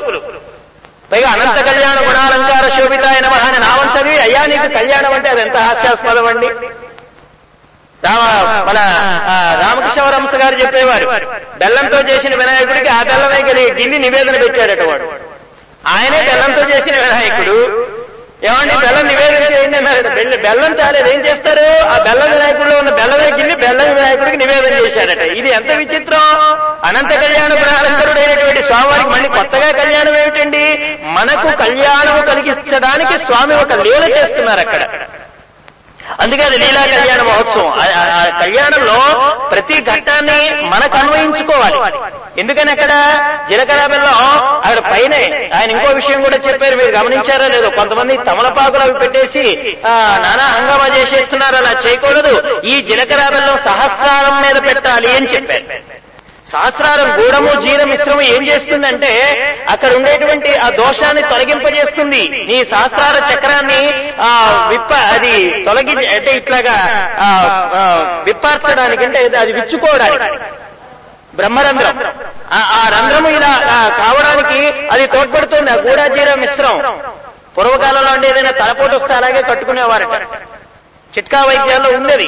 జీలకర్ర బెల్లం ఎందుకు పెట్టాలి, చింతపండు కారం ఎందుకు పెట్టకూడదు అని ఎవడైనా అడిగాడు అనుకోండి, దానికి సమాధానం ఎవరు చెప్పలేరు. ఏమంటే అవి కూడా మాత్రం ద్వంద్వాలు కదా. ఉప్పు కారం వేసుకుంటే ఎంత బాగుంటుందండి, ఇప్పుడు వచ్చిన మా మామిడికాయలకి బాగుంటుంది కదా. మరి అట్లాగా రెండు కలిపి పెట్టుకుంటాం అనుకోండి, మన దౌర్భాగ్యం కాదు. ఇది జీరా మిశ్రమం ఎందుకు పెట్టాలంటే ఇది సిద్ధాంతం, దానిలో ఆయుర్వేదం కలిసి ఉన్నది. మనకు ఒక విషయం కూడా చెప్తున్నారు, ఒకరి భ్రూమధ్యాన్ని ఒకరు చూడండి. ఆ సమయంలో చెప్పేటువంటి ఆ మంత్రముల వలననే మీ సంసారం ఎలా ఉంటుందో అక్కడే చెప్పేస్తారు. ఈ విషయాలన్నీ కూడా మనకి నిరూపణ చేశారు. ఇదంతా ఎందుకు చెప్పుకుంటున్నామంటే కేవలం దృష్టి ద్వారా కూడా సంతానాన్ని ప్రసాదించారండి. మనకు తెలిసింది ఈ 4 స్వేదజము, అండాయజము, జరాయజము, ఉద్బీజము, ఈ 4. కానీ సాంకల్పికం ఉన్నది, దృష్టి ద్వారా సంతానం ఉన్నది. దృష్టి ద్వారా సంతానం ఇచ్చిన వారు ఎవరండి? వ్యాస భగవాను. ఎవరికి ఇచ్చారండి? అంబికకి, అంబాలికకి ఇచ్చాడు. ఇంకోటి ఏంటండి, పుట్టబోయే సంతానం మగపిల్లవాడు పుడతాడా, ఆడపిల్ల పుడుతుందా అని ఏ స్త్రీ ఏ పురుషుడైనా చెప్పగలుగుతున్నారా అండి? ఏమండి, నేను నెల తప్పాను ఒక స్త్రీమూర్తి అనిందనుకోండి, అబ్బాయి పుడతాడు అని బీజప్రదాత అయిన తండ్రి చెప్పలేడు. తండ్రి చెప్పలేడు, అబ్బాయి పుడతాడని చెప్పలేడు. ఏమండి, అమ్మాయి నా గర్భంలో ఉందని క్షేత్ర ప్రాధాన్యత కలిగిన అమ్మ చెప్పలేదు, ఆ స్త్రీమూర్తి చెప్పలేదు. మరి ఎప్పుడు తెలుస్తోంది ఇది? ఒక 9 నెలలు ఆగిన తర్వాత. ఇప్పుడంటే అన్ని మిషన్స్ వచ్చాయి కాబట్టి ఆ లోపల ఉండేటువంటి ప్రక్రియ అంతా తెలిసిపోతోంది. కానీ అప్పట్లో ఏమిటి, ఒక 9 నెలలు జరిగిన తర్వాత ఆతృత కూడా ఎంత బాగుంటుందండి. అంతా చెప్పేసి గుప్పెడంతా విప్పిన తర్వాత తెలిస్తే అదేమంత బాగుంటుంది. ఆ ఆడపిల్ల కేర్ అనే శబ్దం వినపడగానే బయట తండ్రి పచారు చేస్తూ ఉంటాడనమాట. శబ్దం అయితే వినపడింది కానీ ఆ బిడ్డ ఏడుపు ఆడా మగా అనేటువంటి విషయం. అంటే ఈ విషయాలన్నీ కూడా ఎందుకు చెప్పారు మన వాళ్ళంటే, సాంకల్పికం ఉన్నది, దృష్టి ప్రసారంగా ఉన్నది సంతానం. ఆ దృష్టి ద్వారా ఇచ్చినటువంటి సంతానం కూడా ఉన్నది అని చెప్పడానికి. అలాగే యజ్ఞము చేసినటువంటి కర్మ ద్వారా కూడా బిడ్డని పుట్టించారండి మన వాళ్ళు. మనకి దశరథ మహారాజు పాయసం ద్వారా మనకి రామచంద్రమూర్తిని కౌసల్యాదేవి గర్భం ద్వారా ప్రసవించినట్టుగా. ఏమంటే పాయసం అయితే మాకు కూడా పుడతారండి అంటే, పయస్సు అంటే జ్ఞానం అన్నారండి. క్షీరోదండ ప్రదేశే శుచిమణి విలసత్ సైకతే మౌక్తికానాం మాలాకుప్తాసనస్థ స్ఫటికమణి భైర్మౌక్తికైర్మండితాంగ అని చెప్పారు. అంటే ఈ జ్ఞానం అనేటువంటి ఈ దీని మీద, ఈ క్షీరసాగరం జ్ఞానం అనేటువంటి దాని మీద తేలుతూ ఉండేవాడండి నారాయణుడు. దాని మీద ఉంటాడు ఆయన. అంటే జ్ఞానము ద్వారా ఉడకించినటువంటి ప్రసాదము చేత తప్తము చేయబడి జ్ఞానాగ్ని దగ్ధ కర్మాణాం తమాహం పండితాంబుద. పాయసం ఎలా తయారవుతుందండి? క్షీరము తప్తమై దానిలో ఈ బియ్యం వేస్తే తద్వారా మనకు పాయసం తయారవుతుంది. అలాగే జ్ఞానము చేత తప్తము కాబడితేనే అందులో వచ్చినటువంటి పాయసము ద్వారానే రమించేటువంటి రామచంద్రమూర్తి నీ హృదయానికి అందుతాడు, నీకు చక్కనైనటువంటి అనుభూతిని ప్రసాదిస్తాడు. దీనికి నువ్వు దశరథుడివై ఉండాలి. అంటే దశ ఇంద్రియములను సక్రమంగా నడుపుకునేటువంటి వాడవై ఉండాలి. నీ కోట అయోధ్య అయి ఉండాలి. కోట అయోధ్య ఎప్పుడవుతుందో నువ్వు దశరథుడు అయినట్టే. అరిషడ్వర్గములు లోపలికి చొరబడకుండా ఉండేటువంటి కోట ఏదండి? అయోధ్య. ఆ అయోధ్యని పరిపాలన చేసేవారు ఎవరండి? దశరథ మహారాజు. దశ ఇంద్రియములను చక్కగా నడుపుకునేటువంటి వాడు, ధర్మము తప్పని వాడు, దాని ఫలితం వచ్చినా గాని ఎవరికి ఏ విధంగా పంచాలో తెలిసిన వాడు. కాబట్టి ప్రతి ఒక్క స్వామివారి యొక్క ఒక జననము అని మనకు కనబడుతున్న లీల వెనుక చాలా అర్థం ఉంటుందన్నమాట. అలాగే స్వామివారు చేసినటువంటి క్రియల్లో కూడా చాలా అర్థం ఉంటుంది. స్వామివారు రాత్రిపూట వెతికాడండి సీతమ్మ వారిని. రాత్రిపూట లంకలో ప్రవేశించాడు. రాత్రి అనేది దేనికి సంకేతం? అజ్ఞానానికి సంకేతం. రాత్రి అనేది దేనికి సంకేతం? మానవుడిలో ఉండేటువంటి రాక్షస ప్రవృత్తులు చెలరేగడానికి సంకేతంగా ఉండే సమయము రాత్రి. ఆ రాత్రిలో నిద్రించేవాడు రావణుడైతే మెలకువగా ఉండి వెతికిన వాడు ఆంజనేయుడు. భగవద్గీతలో ఏం చెప్పారండి? యోగి జ్ఞాని అనేటువంటి వాడు ఎక్కడైతే ప్రపంచమంతా నిద్రిస్తుందో అక్కడ మేల్కొని ఉంటాడు. యానిషా సర్వభూతానం. నాకు ఆ శ్లోకం రాదులేమ్మా. అంటే ఆ నిద్రపోయేటువంటి సమయంలో అతను మేల్కొంటాడు. ఎక్కడైతే ఇంద్రియ ప్రవృత్తులు మేల్కొంటాయో అక్కడ తాను నిద్రిస్తాడంటే అక్కడ వాటిని పట్టించుకోడు అన్నమాట. అంటే అక్కడ అజ్ఞానం అనేటువంటి ఆ రాత్రిలో, శరీరం అనేటువంటి లంకలో భోగస్థానంగా అనుభవించే రావణుడు నిద్రమత్తులో ఉండి కామోపభోగపరాయణుడై ఉంటే హనుమ కూడా కామముతోనే ఉన్నాడండి. ఏ కామము? జీవాత్మ పరమాత్మ అనుసంధానం అనేటువంటి కామం. అంటే ఈ శరీరం అనేటువంటి ఈ స్థానంలో నీకు కామం మంచి చేస్తుందా చెడు చేస్తుందా అంటే విషయాదులపైన, పదార్థాలపైన, భోగములపైన అనుభవించాలనేటువంటి తృష్ణ కలిగి అది కామమైపోతే నిన్ను బంధించి మళ్ళా జన్మకు కారణం చేస్తే ఇంకా సమయం పోతే మరలా రాదు. రాత్రులు ఎన్నో గడుస్తూ ఉంటాయి, కానీ అవకాశం మరలా దొరకదు. నిద్ర ఎప్పుడైనా పోవచ్చు, కానీ నా అమ్మని నేను అన్వేషణ చెయ్యాలి, ఈ అవరోధాన్ని అధిగమించాలనేటువంటి స్పృహ కలిగినటువంటి జీవుడు చేసేటువంటి ప్రయాణమే సుందరకాండలో లంకాయానం. అది చేశాడు ఆయన. అంటే అక్కడ జరిగే ప్రతి క్రియకి ఒక అర్థం ఉంది. స్వామివారు మధ్యాహ్నం పుట్టాడా? రామచంద్రమూర్తి మధ్యాహ్నం ఎందుకు పుట్టాడండి? ఆకలిని జయించాడన్నారండి రామకృష్ణ స్వామి వారు. కృష్ణుడు అర్ధరాత్రి ఎందుకు పుట్టాడు? కామాన్ని జయించాడు. ఎందుకంటే రాత్రి రాక్షస ప్రవృత్తులు విజృంభించేటువంటి సమయం. అందుకని ఆంజనేయ స్వామి వారు ఒక విచిత్రమైన ఆలోచన చేస్తాడండి. వీడిని రాత్రిపూట కామభోగపరాయణుడిగా చూశాను, పగలు వీడు మంత్రులతో ఎలా ఉంటాడో చూడాలనుకున్నాడు. మనిషి కూడా 2 రకాల ముసుగులు ధరిస్తాడండి. ఎవరో చూడటం లేదంటే ఒక రకంగా ప్రవర్తిస్తాడు, ఎవరైనా చూస్తున్నారంటే ఒక రకంగా ప్రవర్తిస్తాడు. ఈ 2 రకాలైన ప్రవృత్తులు రావణాసురుడిలో ఉన్నాయా లేవా? వాడు రాత్రి ఎలా కనిపిస్తున్నాడు, పగల ఎలా కనిపిస్తున్నాడు? పగల ఎలా కనిపిస్తున్నాడో తెలియాలంటే ఏం చేయాలి? తాను బంధింపబడాలి. అలా ఆ బంధనానికి గురైనట్టుగా కనిపింపజేస్తూ వాడి విషయాలన్నీ కూడా తెలుసుకున్నాడండి స్వామివారు. ఇంత గొప్ప క్రియ చేశాడు ఆంజనేయ స్వామి వారు. అటువంటి ఈ రాక్షస సంహారం అనేది నా చేతిలో లేదయ్యా. ఎంత గొప్పగా రాక్షస సంహారం చేశాడో తెలుసా అండి ఆంజనేయ స్వామి వారు? వీరులు అనిపించిన వాళ్ళందరినీ కూడా ఆనాడు రామచంద్రమూర్తి కరదూషణ త్రిశూరులు అనేటువంటి వాళ్ళని ఒక్క ముహూర్త కాలంలో 14,000 మందిని ఎలా రామచంద్రమూర్తి చంపాడో, రామచంద్రమూర్తి చేసినటువంటి ఆ ప్రళయము కంటే కూడా ఎక్కువగా ఆయుధమేమీ ఉపయోగించకుండానే తోరణ స్తంభాన్ని చుట్టుముట్టి దాన్ని తోకతో పట్టుకొని ఇనప కుదిరిన గోడపీకి బాగా వేగంగా తోకతో తిప్పి దాన్ని భూమికి తగిలించి అగ్నిని పుట్టించి వాయువు నుంచి అగ్నితో సహా మొత్తాన్ని తగలెట్టేసి 20,000 మంది కింకరుల్ని ఒక్క క్షణంలో చంపేశాడు ఆయన. అంత బీభత్సం చేశాడండి ఆ అశోకవనంలో శోకం ఉండడానికి కారణం ఏంటండి అంటే రాముడి వల్ల కలిగిన మరుపే అశోకవనంలో ఉన్న సీతమ్మ శోకించడానికి కారణం.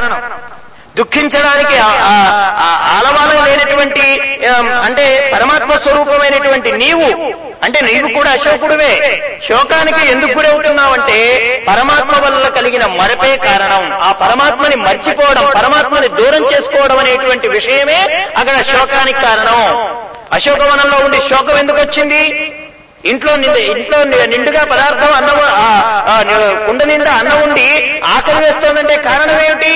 మంచినీళ్ళ చెరువులో ఉండి దప్పికుండి చనిపోయాడంటే దానికి కారణం ఏమిటి అంటే మహాత్ములు చెప్పారండి. అక్కడ అశోకవనంలో అమ్మ ఉండి శోకం ఎందుకు వచ్చిందంటే పరమాత్మ యొక్క విస్మృతి, రాముడి యొక్క విస్మృతి. ఆ రాముడి యొక్క విస్మృతే ఆవిడ దుఃఖానికి కారణమైంది అక్కడ. అందుకని అటువంటి శివుడు, ఇక్కడ శివుడు అనగానే లయకర్త. లయము అంటే ఆయన ఇవన్నీ కూడా తనలోకి హరించి వేసుకుంటాడు స్వామి. హనుమంతుడు ఇవన్నీ కూడా మనలో ఉండేటువంటి దోషాలన్నింటినీ కూడా హరించి వేస్తాడు స్వామి. అటువంటి స్వామి వారు మనం ఏదైనా సరే ఒక విషయాదుల్లో పడిపోయి యథార్థమైనటువంటి భగవతత్వాన్ని, భగవద్ దర్శనం కలుగుతున్నదా అని గుర్తించకపోతే హెచ్చరిక చేసేవారు కూడా స్వామేనండి. మనకి తులసీదాస్ గారి చరిత్రలో రామదర్శనం కోసం పరితపిస్తూ ఉంటే రామలక్ష్మణులు ఇరువురు రాముడి వేషం, ఒక రాజభటుల వేషంలో వస్తే అప్పుడు వాళ్ళని మామూలు వ్యక్తులుగా భావన చేసి తులసీదాస్ గారు ఏమండి దారి పోతోందా అని అడిగితే గుర్తించలేకపోతాడు. తులసీదాస్ గారు అంటారు, అసలు రామలక్ష్మణులు నాకు కనపడడం ఏమిటి, నేను గుర్తించకపోవడం ఏమిటి, నేను తప్పకుండా గుర్తిస్తానన్నాడు ఆయన. ఏమో మా ఎలా ప్రవేశిస్తుందో ఎవరికి తెలుసండి. ఆ ఇద్దరి రూపంలో వచ్చిన వారిని వీళ్ళు ఎవరో రాజభటులు అనుకున్నాడు ఆయన. అప్పుడు తులసీదాస్ గారికి ఆంజనేయ స్వామి వారు చెప్తారన్నమాట, స్వామి అంటే నువ్వు అనుకున్నట్లుగా వస్తాడా? నువ్వు అనుకున్నట్లుగా ధనుర్బాణాలు ఇవన్నీ ధరించి వస్తాడా? స్వామి నిన్ను పరీక్షించడానికి అందరిలో ఉన్నది నీవా నీవు కాదా అనేటువంటి విషయం. నువ్వు దీన్ని అంతా కూడా ఎలా చూస్తున్నావు? ప్రతి చోట పరీక్ష ఉంటుంది.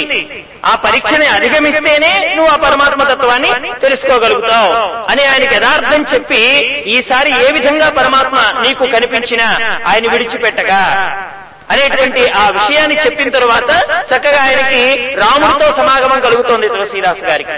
అంటే ఆ ఇద్దరి మధ్య ఉండేటువంటి వారధి ఎవరయ్యారండి అక్కడ? తులసీదాసు గారికి రామచంద్రమూర్తి దర్శనం కలగడానికి కారణము వెనకాతల ఆంజనేయ స్వామి వారే. అందుకే ఆ గురుస్థానాన్ని వహించారు ఆయన. మనలో ఉండేటువంటి అజ్ఞానాంధకారం మొత్తాన్ని లయం చేసేటువంటి గురుదేవులు ఎవరు? నాలో ఉండేటువంటి ద్వంద్వ ప్రవృత్తిని లయం చేసేటువంటి వారెవరు? నాలో ఉండేటువంటి వికారాన్ని దూరం చేయగలిగినటువంటి వారెవరు? అది ఆయన పని. శివుడు చేసేటువంటి పని అదే. లయకారుడు కదా ఆయన. బ్రహ్మగారు అన్నారు, ఏమయ్యా మీరు ఎవరి దగ్గరికి వచ్చి ఎవరిని అడుగుతున్నారు? సృష్టి చేసే ఆయన దగ్గరికి వచ్చి చంపడం చేయమని అడుగుతున్నారే, మీరు నన్ను కాదు అడగవలసింది, మీరు పరమశివుణ్ణి అడగాలి. మీరందరూ కలిసి అక్కడికి వెళ్ళాలి అని అనగానే వెంటనే శివుడి దగ్గరికి బయలుదేరారండి వీళ్ళందరూ కలిసి.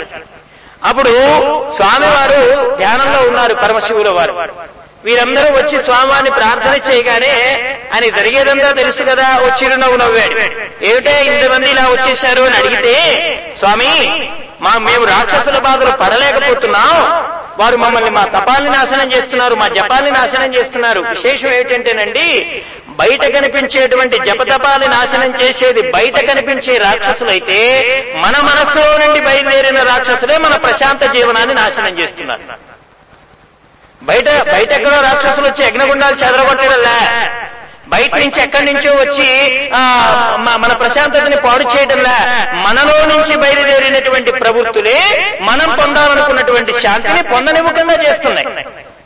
అందుకని వాళ్ళన్నారు, దీనికి మేము సమర్థులం కాదయా, దీన్ని మేము అరికట్టలేకుండా ఉన్నాం, మీరు ఏ క్రియ చేసైనా సరే దీనిని అంతమొందించే ప్రయత్నం చేయాలి, ఈ రాక్షసులందరినీ తొలముట్టించే ప్రయత్నం చేయాలంటే, అసలు మీరు తుదముట్టించాలంటే మనం ఒక చోటికి వెళ్ళాలి.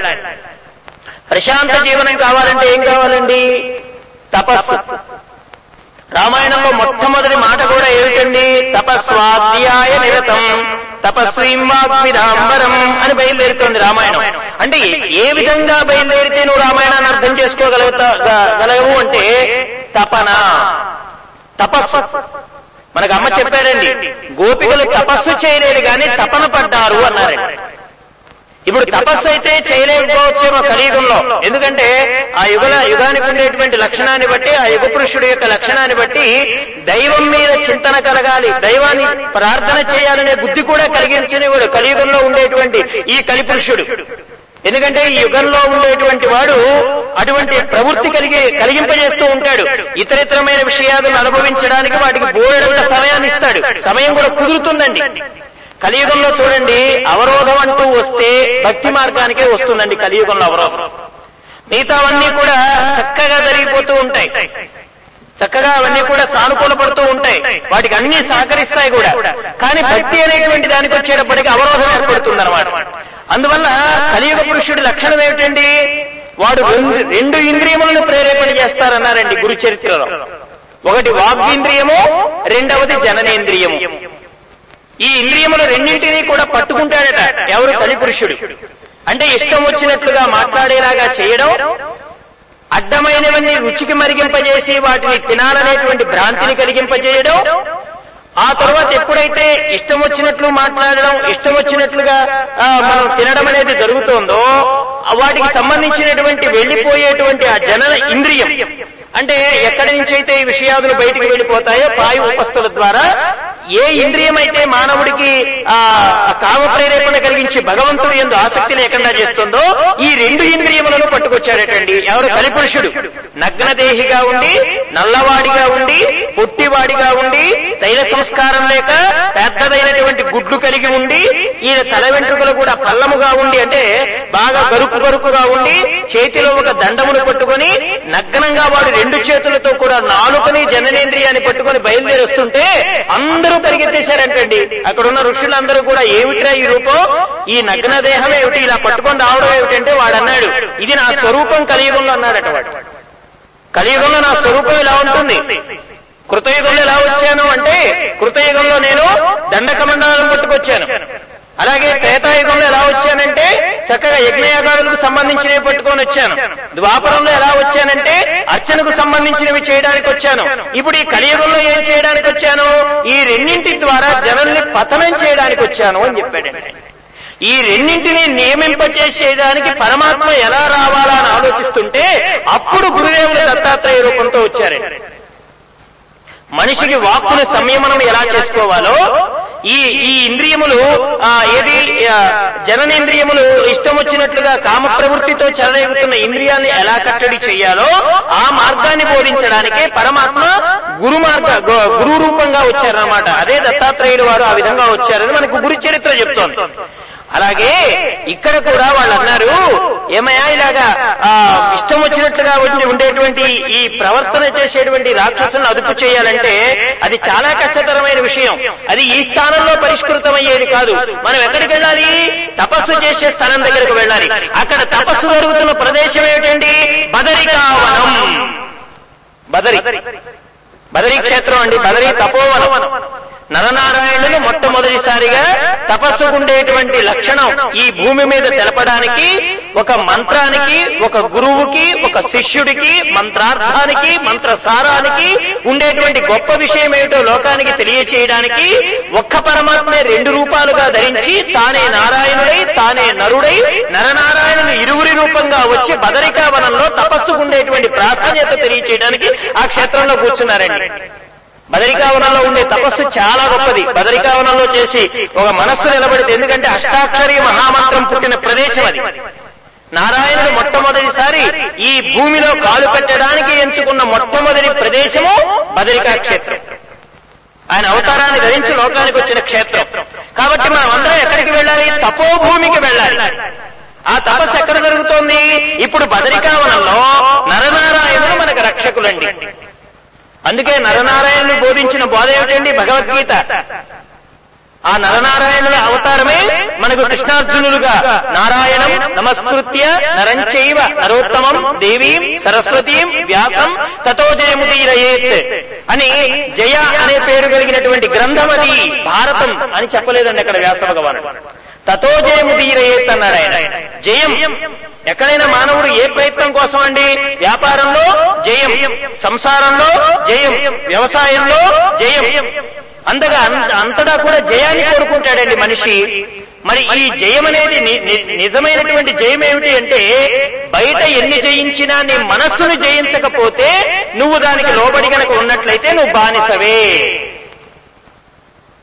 మనకి ప్రహ్లాదుడు ఏం చెప్పాడండి? ఏది జయిస్తే నిజమైన జయమని చెప్పాడు, ఏది అనుభవిస్తే నిజమైన చక్రవర్తిత్వం అని గుర్తు చేశాడు హిరణ్యకశ్యపుడికి. లోకములన్నీ గడియలోనే జయించిన వాడము ఇంద్రియానీకము చిత్తము గెలవనేరవు అన్నాడు ఆయన. నాన్న జయించానని నీకు నువ్వుగా చెప్పుకుంటున్నావే, నిజమైన జయము మనోజయమే, నిజమైన జయము ఇంద్రియ జయమే. ఎందుకంటే ఇంద్రాదుల్ని గెలవడం కూడా గొప్ప కాదు, ఇంద్రియములను గెలవడం గొప్ప. అందుకని మనకి రామాయణంలో చెప్తారండి, రావణాసురుణ్ణి కొట్టడం కంటే ఇంద్రజిత్తుని కొట్టడం గొప్పది అన్నాడు ఆయన. ఎవరు చెప్పారండి మాట? సాక్షాత్తు అక్కడికి వచ్చిన ఋషులందరూ కలిసి రామచంద్రమూర్తి దగ్గర చెప్పిన మాట అండి. మనం అందరం ఏమంటున్నాం? రావణాసురుణ్ణి కొట్టాడు స్వామివారు రామచంద్రమూర్తి, అందుకని రామచంద్రమూర్తి చాలా గొప్ప అని మనం నమస్కారం చేస్తున్నాం. ఇంకో విషయం కూడా చెప్పారు, రామకృష్ణ పరమహంస గారు చెప్పేవారు, రావణాసురుడు కళేబరం పడిపోయిన తరువాత లక్ష్మణస్వామి దగ్గరికి వెళ్ళి చూశాడట.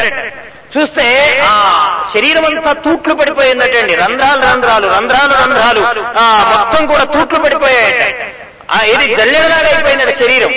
ఆవిడ లక్ష్మణస్వామి అన్నారట, అన్నయ్య ఇప్పటిదాకా నీతో చాలా మంది యుద్ధం చేయడం చూశాను, ఎంతో మంది రాక్షసుల్ని చంపడం చూశాను, కానీ ఇలా ఒక్క సందు కూడా వదిలిపెట్టకుండా, అంటే ప్రతి రంధ్రంలో ఒక రోమం ఎలా వస్తుందో కూపంలో నుంచి, ఆ రంధ్రంలో నుంచి అలా శరీరం అంతా జల్లెడపడేలాగా కొట్టావంటే అవన్నీ నేను కొట్టినవి కావు, రావణాసురుడు తనకు తానుగా తెచ్చుకున్నటువంటి కామక్రోధ లోభ మోహ మదమాత్సర్యాలనే అరిషడ్వర్గ గుణముల చేత కొట్టబడినటువంటి రంధ్రములవి అని చెప్పాడట స్వామివారు. నిమిత్త మార్గం భవసవ్య సాచి. నిమిత్త మాత్రంగా కనిపిస్తాడు గాని కారణం ఏదై ఉంటుందండి అక్కడ అంటే మన గుణాలే. నిజమైనటువంటి జయం ఏమిటి? మనోజయం. ఆ మనోజయం కలగాలంటే ఏం చేయాలండి? తపస్సు చెయ్యాలి. తపస్సు అంటే తపన పడాలి. తపన పడడం అంటే అర్థం ఏంటండి అంటే మనకి మామూలుగా వ్యవహారికంలోకి వస్తే మన ఎంత తపన పడితే మనకు ఒక కార్యం అవుతుందో అంటే చూడండి, ఇప్పుడు మనకి రాజస్థాన్ లో యువతులు అటండి కుండల్ని దొంతర్లుగా పేర్చుకొని నీళ్లు తెస్తారట.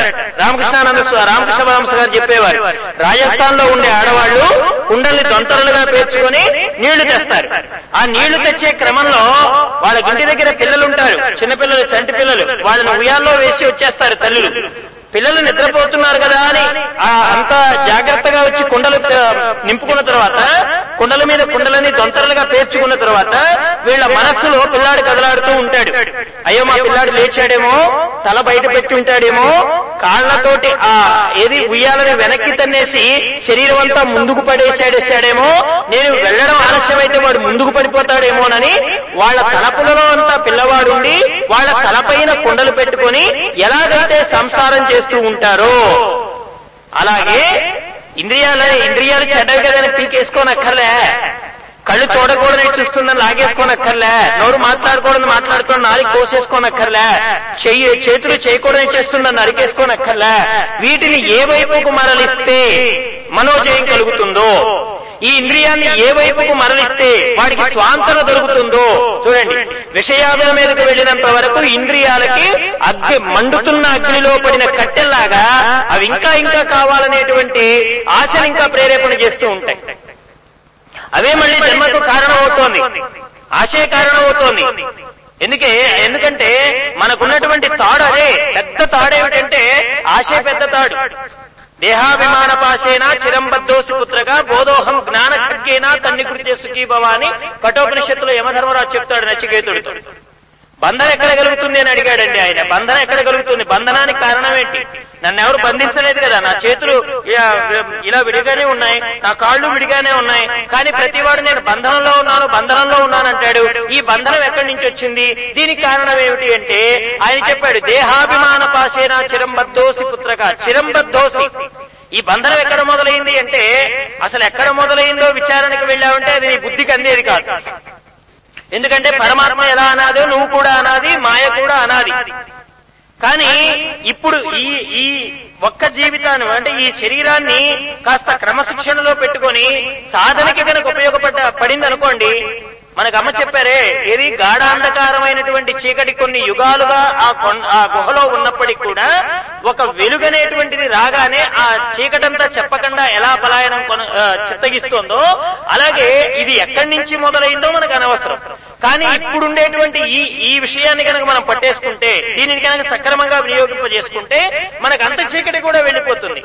అప్పుడు వాళ్ళేమన్నారు, ఈ రాక్షసుల్ని చంపాలంటే ఖండబలం కాదయ్యా కావలసింది, మన ముందు తపోభూమికి వెళ్ళాలి అన్నారండి. శివుడు చెప్పిన మాట ఇది. శివుడు చెప్పాడు, తపోభూమిలో ఎవరున్నారండి? నరనారాయణులు ఉన్నారు. నరనారాయణులు అక్కడ ఏం చేస్తున్నారండి?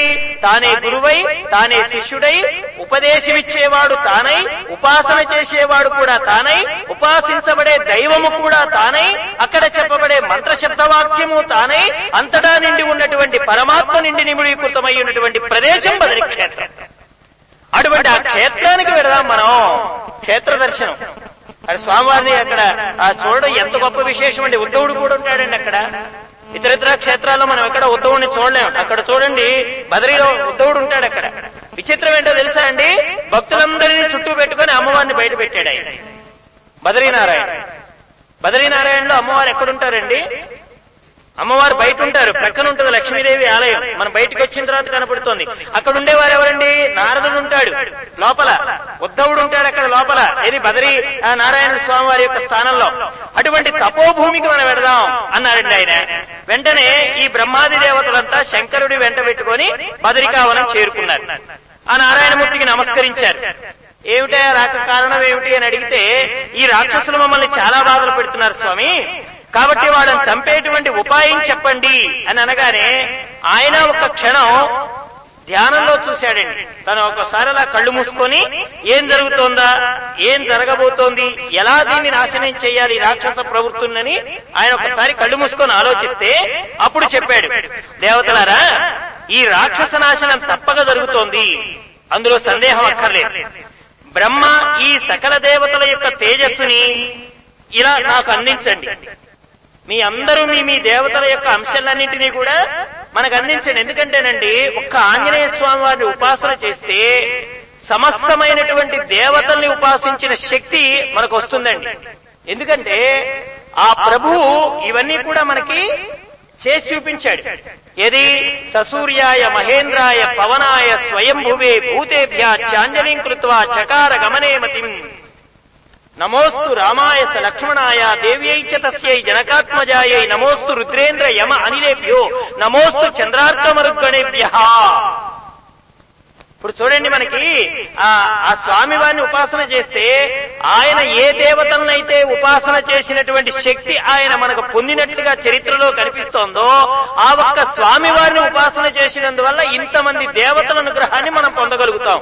ఇప్పుడు ఆంజనేయ స్వామి వారి యొక్క స్వరూపం లోకంలోకి రావడానికి కారణం కేవలం ఒక దేవతా స్వరూపం కాదండి. ఆయన అడిగాడు, ఇప్పుడు దీనికి మీ అందరి సహాయ సహకారాలు అవసరమే, కాబట్టి మీరందరూ మీ శక్తుల్ని నాకు అందించండి అన్నాడు. అప్పుడు శివుడు, బ్రహ్మగారు, ఆ వచ్చినటువంటి దేవతలు వీళ్ళందరూ తమ శక్తిని నారాయణమూర్తికి అందించారు. నారాయణుడు ఏం చేశాడండి, తన శక్తిని కూడా దానిలో నిక్షిప్తం చేశాడు. ఇప్పుడు చూడండి, ఇంత ముద్దగా ఏర్పడినటువంటి ఈ శక్తిని భరించగలిగిన వాడు ఎవరున్నారు లోకంలో అంటే పరమశివుడు ఒక్కడు కనిపించాడండి. ఈ సకల దేవతల యొక్క తేజస్సుని తనలో ఉంచుకోగలిగినటువంటి శక్తి కలిగిన వాడు ఎవరు అంటే పరమశివుడు. అప్పుడు ఆయన అన్నారు, అయ్యా ఈ శక్తిని మీకు అందిస్తున్నాం, దీనిని మీరు స్వీకరించండి అని నారాయణమూర్తి పరమశివుడికి అందించాడు. ఈ పరమశివుల వారు దానిని లోపలికి తీసుకోగానే ఇప్పుడు ఆయన అన్నాడు, మీకు ఇప్పుడు ఈ జరగబోయేటువంటి విషయాన్ని మీకు ముందుగా చెప్తున్నాను. ఈ పరమేశ్వరుడు స్వీకరించినటువంటి ఈ తేజస్సులో నుంచి బలవంతుడైనటువంటి ఒక వానరుడు పుడతాడు ఇందులో నుంచి. ఇక మీరందరూ నిశ్చింతగా వెళ్లిపోవచ్చు, చక్కగా మీకు రాక్షస నాశనం జరగడానికి ఒక మార్గం దొరికిందన్నాడు ఆయన. తర్వాత కొంతకాలానికి ఈశ్వరుడు ఈ భూమండలమంతా పర్యటిస్తూ పార్వతీదేవితో కలిసి వెంకటాచలాన్ని చేరుకున్నాడు. వేం అంటే సకలమైనటువంటి పాపములను దూరము చేసేటువంటి స్థలము వెంకటాచలం.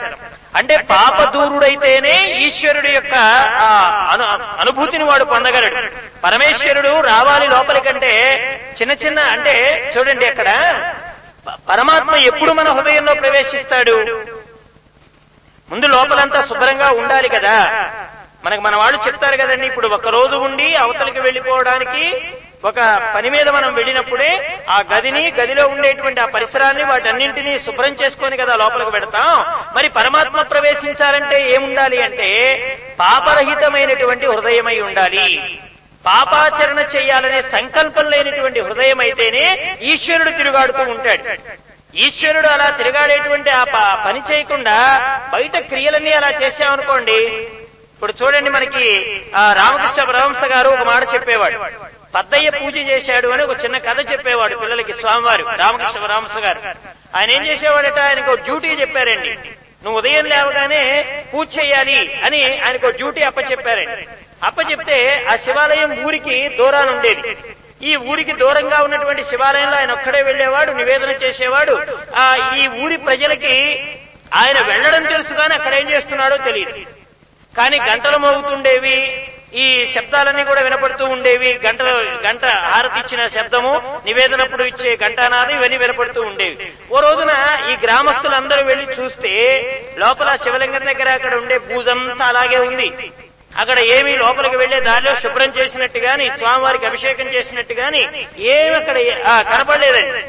వీళ్ళు ఊరి వాళ్ళందరూ అనుకున్నారు, మనకి రోజు ఇతడు వెడుతున్నట్టుగా తెలుస్తుంది కానీ ఇతడు వినిపించేటువంటి శంఖానాదాలు, మోగించేటువంటి నివేదన గంటలు ఇవన్నీ పైకే చేస్తున్నాడే గాని అక్కడేమి శుభ్రం చేయడం లేదు అని అనిపించింది. అనిపించగానే ఇతడు ఏం చేశాడు, మళ్ళీ ఒక రోజున అక్కడ లోపలికి వెళ్లి ఎప్పట్లాగానే హారతిస్తున్నాడు, గంట తిప్పుతున్నాడు, మళ్ళీ నివేదన చేస్తున్నాడు, ఘంటానాదం చేస్తున్నాడు. కానీ లోపల శుభ్రం చేయకుండా ఇవన్నీ చేస్తూ ఉంటే ఆ గ్రామస్తులందరూ గమనించి, ఇదేం పూజయా, ఇదేం పూజ చేయటం? ముందు లోపల మందిరాన్ని శుభ్రం చేయడం, శుభ్రంగా అక్కడ స్వామివారికి అభిషేకం చేయడం, ఇది కదా పూజ అంటే అప్పుడు ఆయన అన్నాడు, నేనేం చేస్తే మీకెందుకు, ఆడ గంటమవుతుందా లేదా, ఆడ నివేదన జరుగుతుందా లేదా అంటే, అసలు ఈ లోపల శుభ్రం చేయకుండా నివేదన పెట్టినా ఎన్ని గంటలు కొట్టినా ఏమిటి ప్రయోజనం అని మందలించడం అనేది జరిగింది అని అక్కడ మనకి పెద్దయ్య పూజలో తెలియజేస్తాడు. అంటే రామకృష్ణ వంశ గారు ఆ మాట ఎందుకు చెప్పారు అంటే, ఎక్కడైతే లోపల కూడా ఇటువంటి శుభ్రత అనేది చేసుకోకుండా మనం ఇన్ని చేస్తున్నా, నేను పారాయణం చేసినా ఇంకోటి చేసినా ఆ లోపల మనో మాలిన్యాన్ని తొలగించుకోకుండా చేసేటువంటి పూజ ఏదైతే ఉన్నదో అది శివ పూజ కానేరదు. త్యజేత అజ్ఞాన నిర్మాల్యం సోహం భావేన పూజ. త్యజేత అజ్ఞాన నిర్మాల్యం. దేహో దేవాలయ ప్రోక్త జీవో దేవ సదాశివ. నువ్వు ఎలా అనుకున్నా పరమాత్మ ఉండబట్టే, రావణాసురుడిలో కూడా ఆయనున్నాడు కాబట్టే వాడు అలా జీవనం కొనసాగించాడు. హిరణ్యకశ్యపుడిలో కూడా స్వామి ఉన్నాడు కాబట్టే వాడు అటువంటి జీవనం కొనసాగించాడు. నువ్వు అంగీకరించినా అంగీకరించలేకపోయినా స్వామి దానిలో ఉండబట్టే ఆ దేహం అలా నిలబడి ఉన్నది అనేటువంటి సత్యం దాని విచారణ చేసిన వారికి ఎవరికైనా అవగతం అయిపోతుంది దానిలో. ఎందుకంటే రావణాసురుడు అలా నిలబడి ఉన్నాడంటే ఆయనే దానికి కారణం. ఎందుకంటే మంచి విషయాలు చెప్పేటప్పుడు దుర్మార్గపు ఆలోచన కలిగిన వాడు కూడా వింటాడండి. రావణాసురుడు కూడా విన్నాడు. విని ఎప్పుడైతే మనస్సు అంగీకరించడం మొదలు పెట్టిందో దాన్ని అధికరించి ఇంద్రియాలకు ఎప్పుడైతే పని చెప్పాడో అప్పుడే రావణాసురుడు నాశనమయ్యాడు. మనస్సు ఇప్పుడు విభీషణుడు ఉన్నాడండి. విభీషణుడు చెప్తూ ఉంటే విభీషణుడు కొత్తగా చెప్పలేదు రావణాసురుడికి బోధ. కేవలం ఆంజనేయ స్వామి వారు అక్కడికి వచ్చి తోకకు నిప్పంటించమని చెప్పడానికి ముందర మాత్రమే విభీషణుడి బోధ జరగలేదు. అంతకు ముందర నుంచి జరుగుతూనే ఉంది. కానీ జరుగుతూ ఉంటే రావణాసురుడు ఎక్కడో మనస్సులో ఇది సత్యమే సుమా అని కాస్త దానికి ఆమోదముద్ర వేస్తున్నాడు. ఎందుకంటే తన లోపల ఉన్నవాడు కూడా పరమాత్మే కదా, ఆయన కూడా ఇది సత్యమే అని చెప్తూ ఉంటే రావణాసురుడు తెలుసు తన దోషం. కానీ ఎప్పుడైతే ఆ మనస్సు లోపల పురుషోత్తముడు చెప్పేటువంటి మాటని అధిగమించి తన స్వతంత్రించిన మనస్సుతో ఇంద్రియాలకు ప్రేరేపణ చేసి బుద్ధిని ఆ వైపుకు నడిపించాడో అదే పతనానికి కారణమైంది. అక్కడ హిరణ్యకశ్యపుడు కూడా మొట్టమొదటిసారి కుమారుని చంపమని చెప్పలేదు. ఆయన కుమారుని చంపమని చెప్పాడటండి. ఎన్ని పద్యాలు వెళ్ళిపోయాయండి. మందార మకరంద మాధుర్యమును తేలన్నాడు, ఎల్ల శరీరధారులు కన్నాడు, శోధింపబడే సర్వశాస్త్రములు అన్నాడు, కమలాక్ష నర్చించు కర్ములు అన్నాడు. ఎన్నో పద్యాలు వెళ్ళిపోయాయి అక్కడ. ఆఖరికి వీటన్నింటినీ అంగీకరిస్తున్నటువంటి మనస్సు ఇది మళ్లీ ఇంద్రియ ప్రవృత్తుల వైపుకు ప్రేరేపణ చేయబడి స్వతంత్రించిన నిర్ణయం తీసుకొని ఎప్పుడైతే తను అదుపు తప్పాడో అప్పుడే కుమారుణ్ణి చంపమని కూడా ఆజ్ఞ చేశాడు. అందుకని ప్రతి వాళ్ళలో ఉండేది ఎవరండి? ఆయనే, స్వామి. అయితే ఇది పద్దయ్య పూజలాగా చేయకూడదు అన్నారు రామకృష్ణ వంశ గారు. ఎందుకంటే అంటే ఇవన్నీ ఏవి శుభ్రం చేయకుండా నువ్వు పూజ చేస్తే ఆ పూజ అనిపించుకుంటుందా అంటే, చేజేత్ అజ్ఞాన నిర్మాల్యం. అజ్ఞానం అనేటువంటి నిర్మాల్యం తొలగించకపోతే ఇక ఈ దేహంలో శివుడు అనేటువంటి వాడు ఎలా ఉంటాడయా? ఒకవేళ ఉన్నా గాని మనం గుర్తించేటట్లుగా ఆయన ఉండబట్టే మనకి ఇది జరుగుతోందని అతను గుర్తించినా గుర్తించకపోయినా ఉన్నది మాత్రం ఆయనే. ఆయన ఉండబట్టే ఇదంతా జరుగుతోంది. కాబట్టి ముందు ఆ మాలిన్యాన్ని తొలగించుకునేటువంటి ప్రయత్నం చేయాలి. అందుకనే స్నానం చేసి వచ్చామా స్వామివారి పూజకి అంటే స్నానం చేయమన్నారు. ఏమి స్నానం చేయమన్నారు? మనకు అమ్మ చెప్పారు, స్నానం మనోమల త్యాగ, ధ్యానం నిర్విషయం మనః. అంటే విషయాదులేమీ లేకుండా ఏకాగ్రమైనటువంటి చిత్తంతో పరమాత్మయందు, అంటే మళ్లీ విషయములను ఊరకుండా చేసేటువంటి వాడి సాన్నిధ్యం కావాలండి. ఎక్కడికి వెడితే మన విషయాలు మళ్లీ బయటికి పోకుండా ఉంటాయి. ఎవరిని చూసినంతనే ఇక మళ్లీ అతన్నే చూడాలి, అతన్నే అనుభవించాలనేటువంటి భావన కలుగుతోంది. ఏమండి, శూర్పణఖని అడిగారు, ఏమే శూర్పణఖ, రాముడు ముక్కు చెవులు కోయించాడన్నావు, లక్ష్మణుడు కోశాడన్నావు, నీకు కామరూపం ఉంది కదా, ఏ రూపం కావాలంటే ఆ రూపంలోకి వెళ్లిపోతావు కదా, అప్పటికప్పుడు మాయమై మా దగ్గరికి ఎందుకు రాలేదు? వాడు ముక్కు పట్టుకోగానే ఎందుకు రాలేదు? వాడు చెవి పట్టుకోగానే ఎందుకు రాలేదు? నీవు ఆ ప్రవృత్తుల్ని మర్చిపోయావా అంటే అప్పుడు అదన్నది, ఇంత రాక్షస ప్రవృత్తి కలిగిన మనస్సుని కూడా హరించి వేసిన వాడయ్యా రాముడు. ఆడ రాముడి దగ్గరికి పోయేటప్పటికీ శూర్పణఖ అంటే ఏం చెప్పుకున్నామని అక్కడ, ఏది నఖము అంటే గోల్డ్, శూర్పము అంటే చేటలు లాంటి గోళ్లు కలిగిందటండి శూర్పణక. అంటే బాగా దురదండి. శూర్పణక లక్షణం దురద. అంటే కామ లక్షణం ఏమిటి? దురద. ఆ దురద శూర్పణక లక్షణంగా చెప్పారు. అందుకనే దాన్ని అడిగారు, ఏమీ నీకేం అనిపించలేదా అంటే, మా మనస్సు అక్కడ పనిచేయలేదని చెప్పింది. అది ముక్కు చెవులు కోస్తుంటే నొప్పి తెలియలేదండి, రక్తం కారుతుంటే బాధ తెలియలేదు. కానీ ఎప్పుడు ఆ బాధ తెలిసింది? లక్ష్మణుడు చెయ్యి వదలగానే ముక్కు చెవులు కోయించుకున్నటువంటి ఆ బాధ తెలిసింది. కాబట్టి అక్కడ నువ్వు నీ మనోప్రవృత్తులన్నింటినీ కూడా ఇక్కడ స్వామివారు లోపల ఉన్నారు, అంగీకరించినా ఉన్నారు, అంగీకరించకపోయినా ఉన్నారు. కానీ గుర్తించిన వాడేమో ప్రహ్లాదుడయ్యాడు, ఇంద్రియాలకు పని చెప్పి స్వతంత్రించిన మనస్సు కలిగిన వాడు హిరణ్యకశ్యపుడయ్యాడు. అలాగే లంకలో ఉండి పరమాత్మతత్వాన్ని అనుభవించగలిగిన వాడు విభీషణుడయ్యాడు. కామానికి లొంగిపోయి స్వతంత్రించినటువంటి మనస్సుతో ఇంద్రియ భోగ చాంచల్యత మనస్సు కలిగినటువంటి వాడు రావణాసురుడయ్యాడు. ఉన్నది ఒకే స్థానం. అలాగే అక్కడ కూడా చెప్పారండి, ఈ తేజస్సుని భరించగలిగిన వాడెవరు అంటే, ఈ తేజస్సు నుంచి బలవంతుడైనటువంటి వానరుడు పుడతాడు.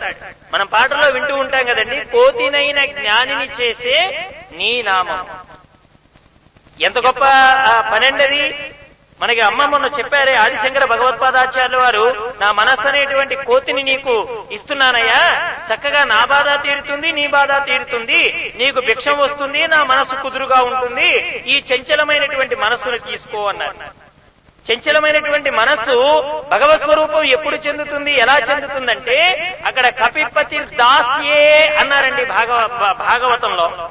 నవవిధ భక్తి మార్గాల్లో ఆంజనేయ స్వామి వారు ఏ భక్తికి ఉదాహరణగా చెప్పారు? అక్కడ దాస్య భక్తి అంటే స్వతంత్రించినటువంటి మనస్సే దాసుణ్ణి.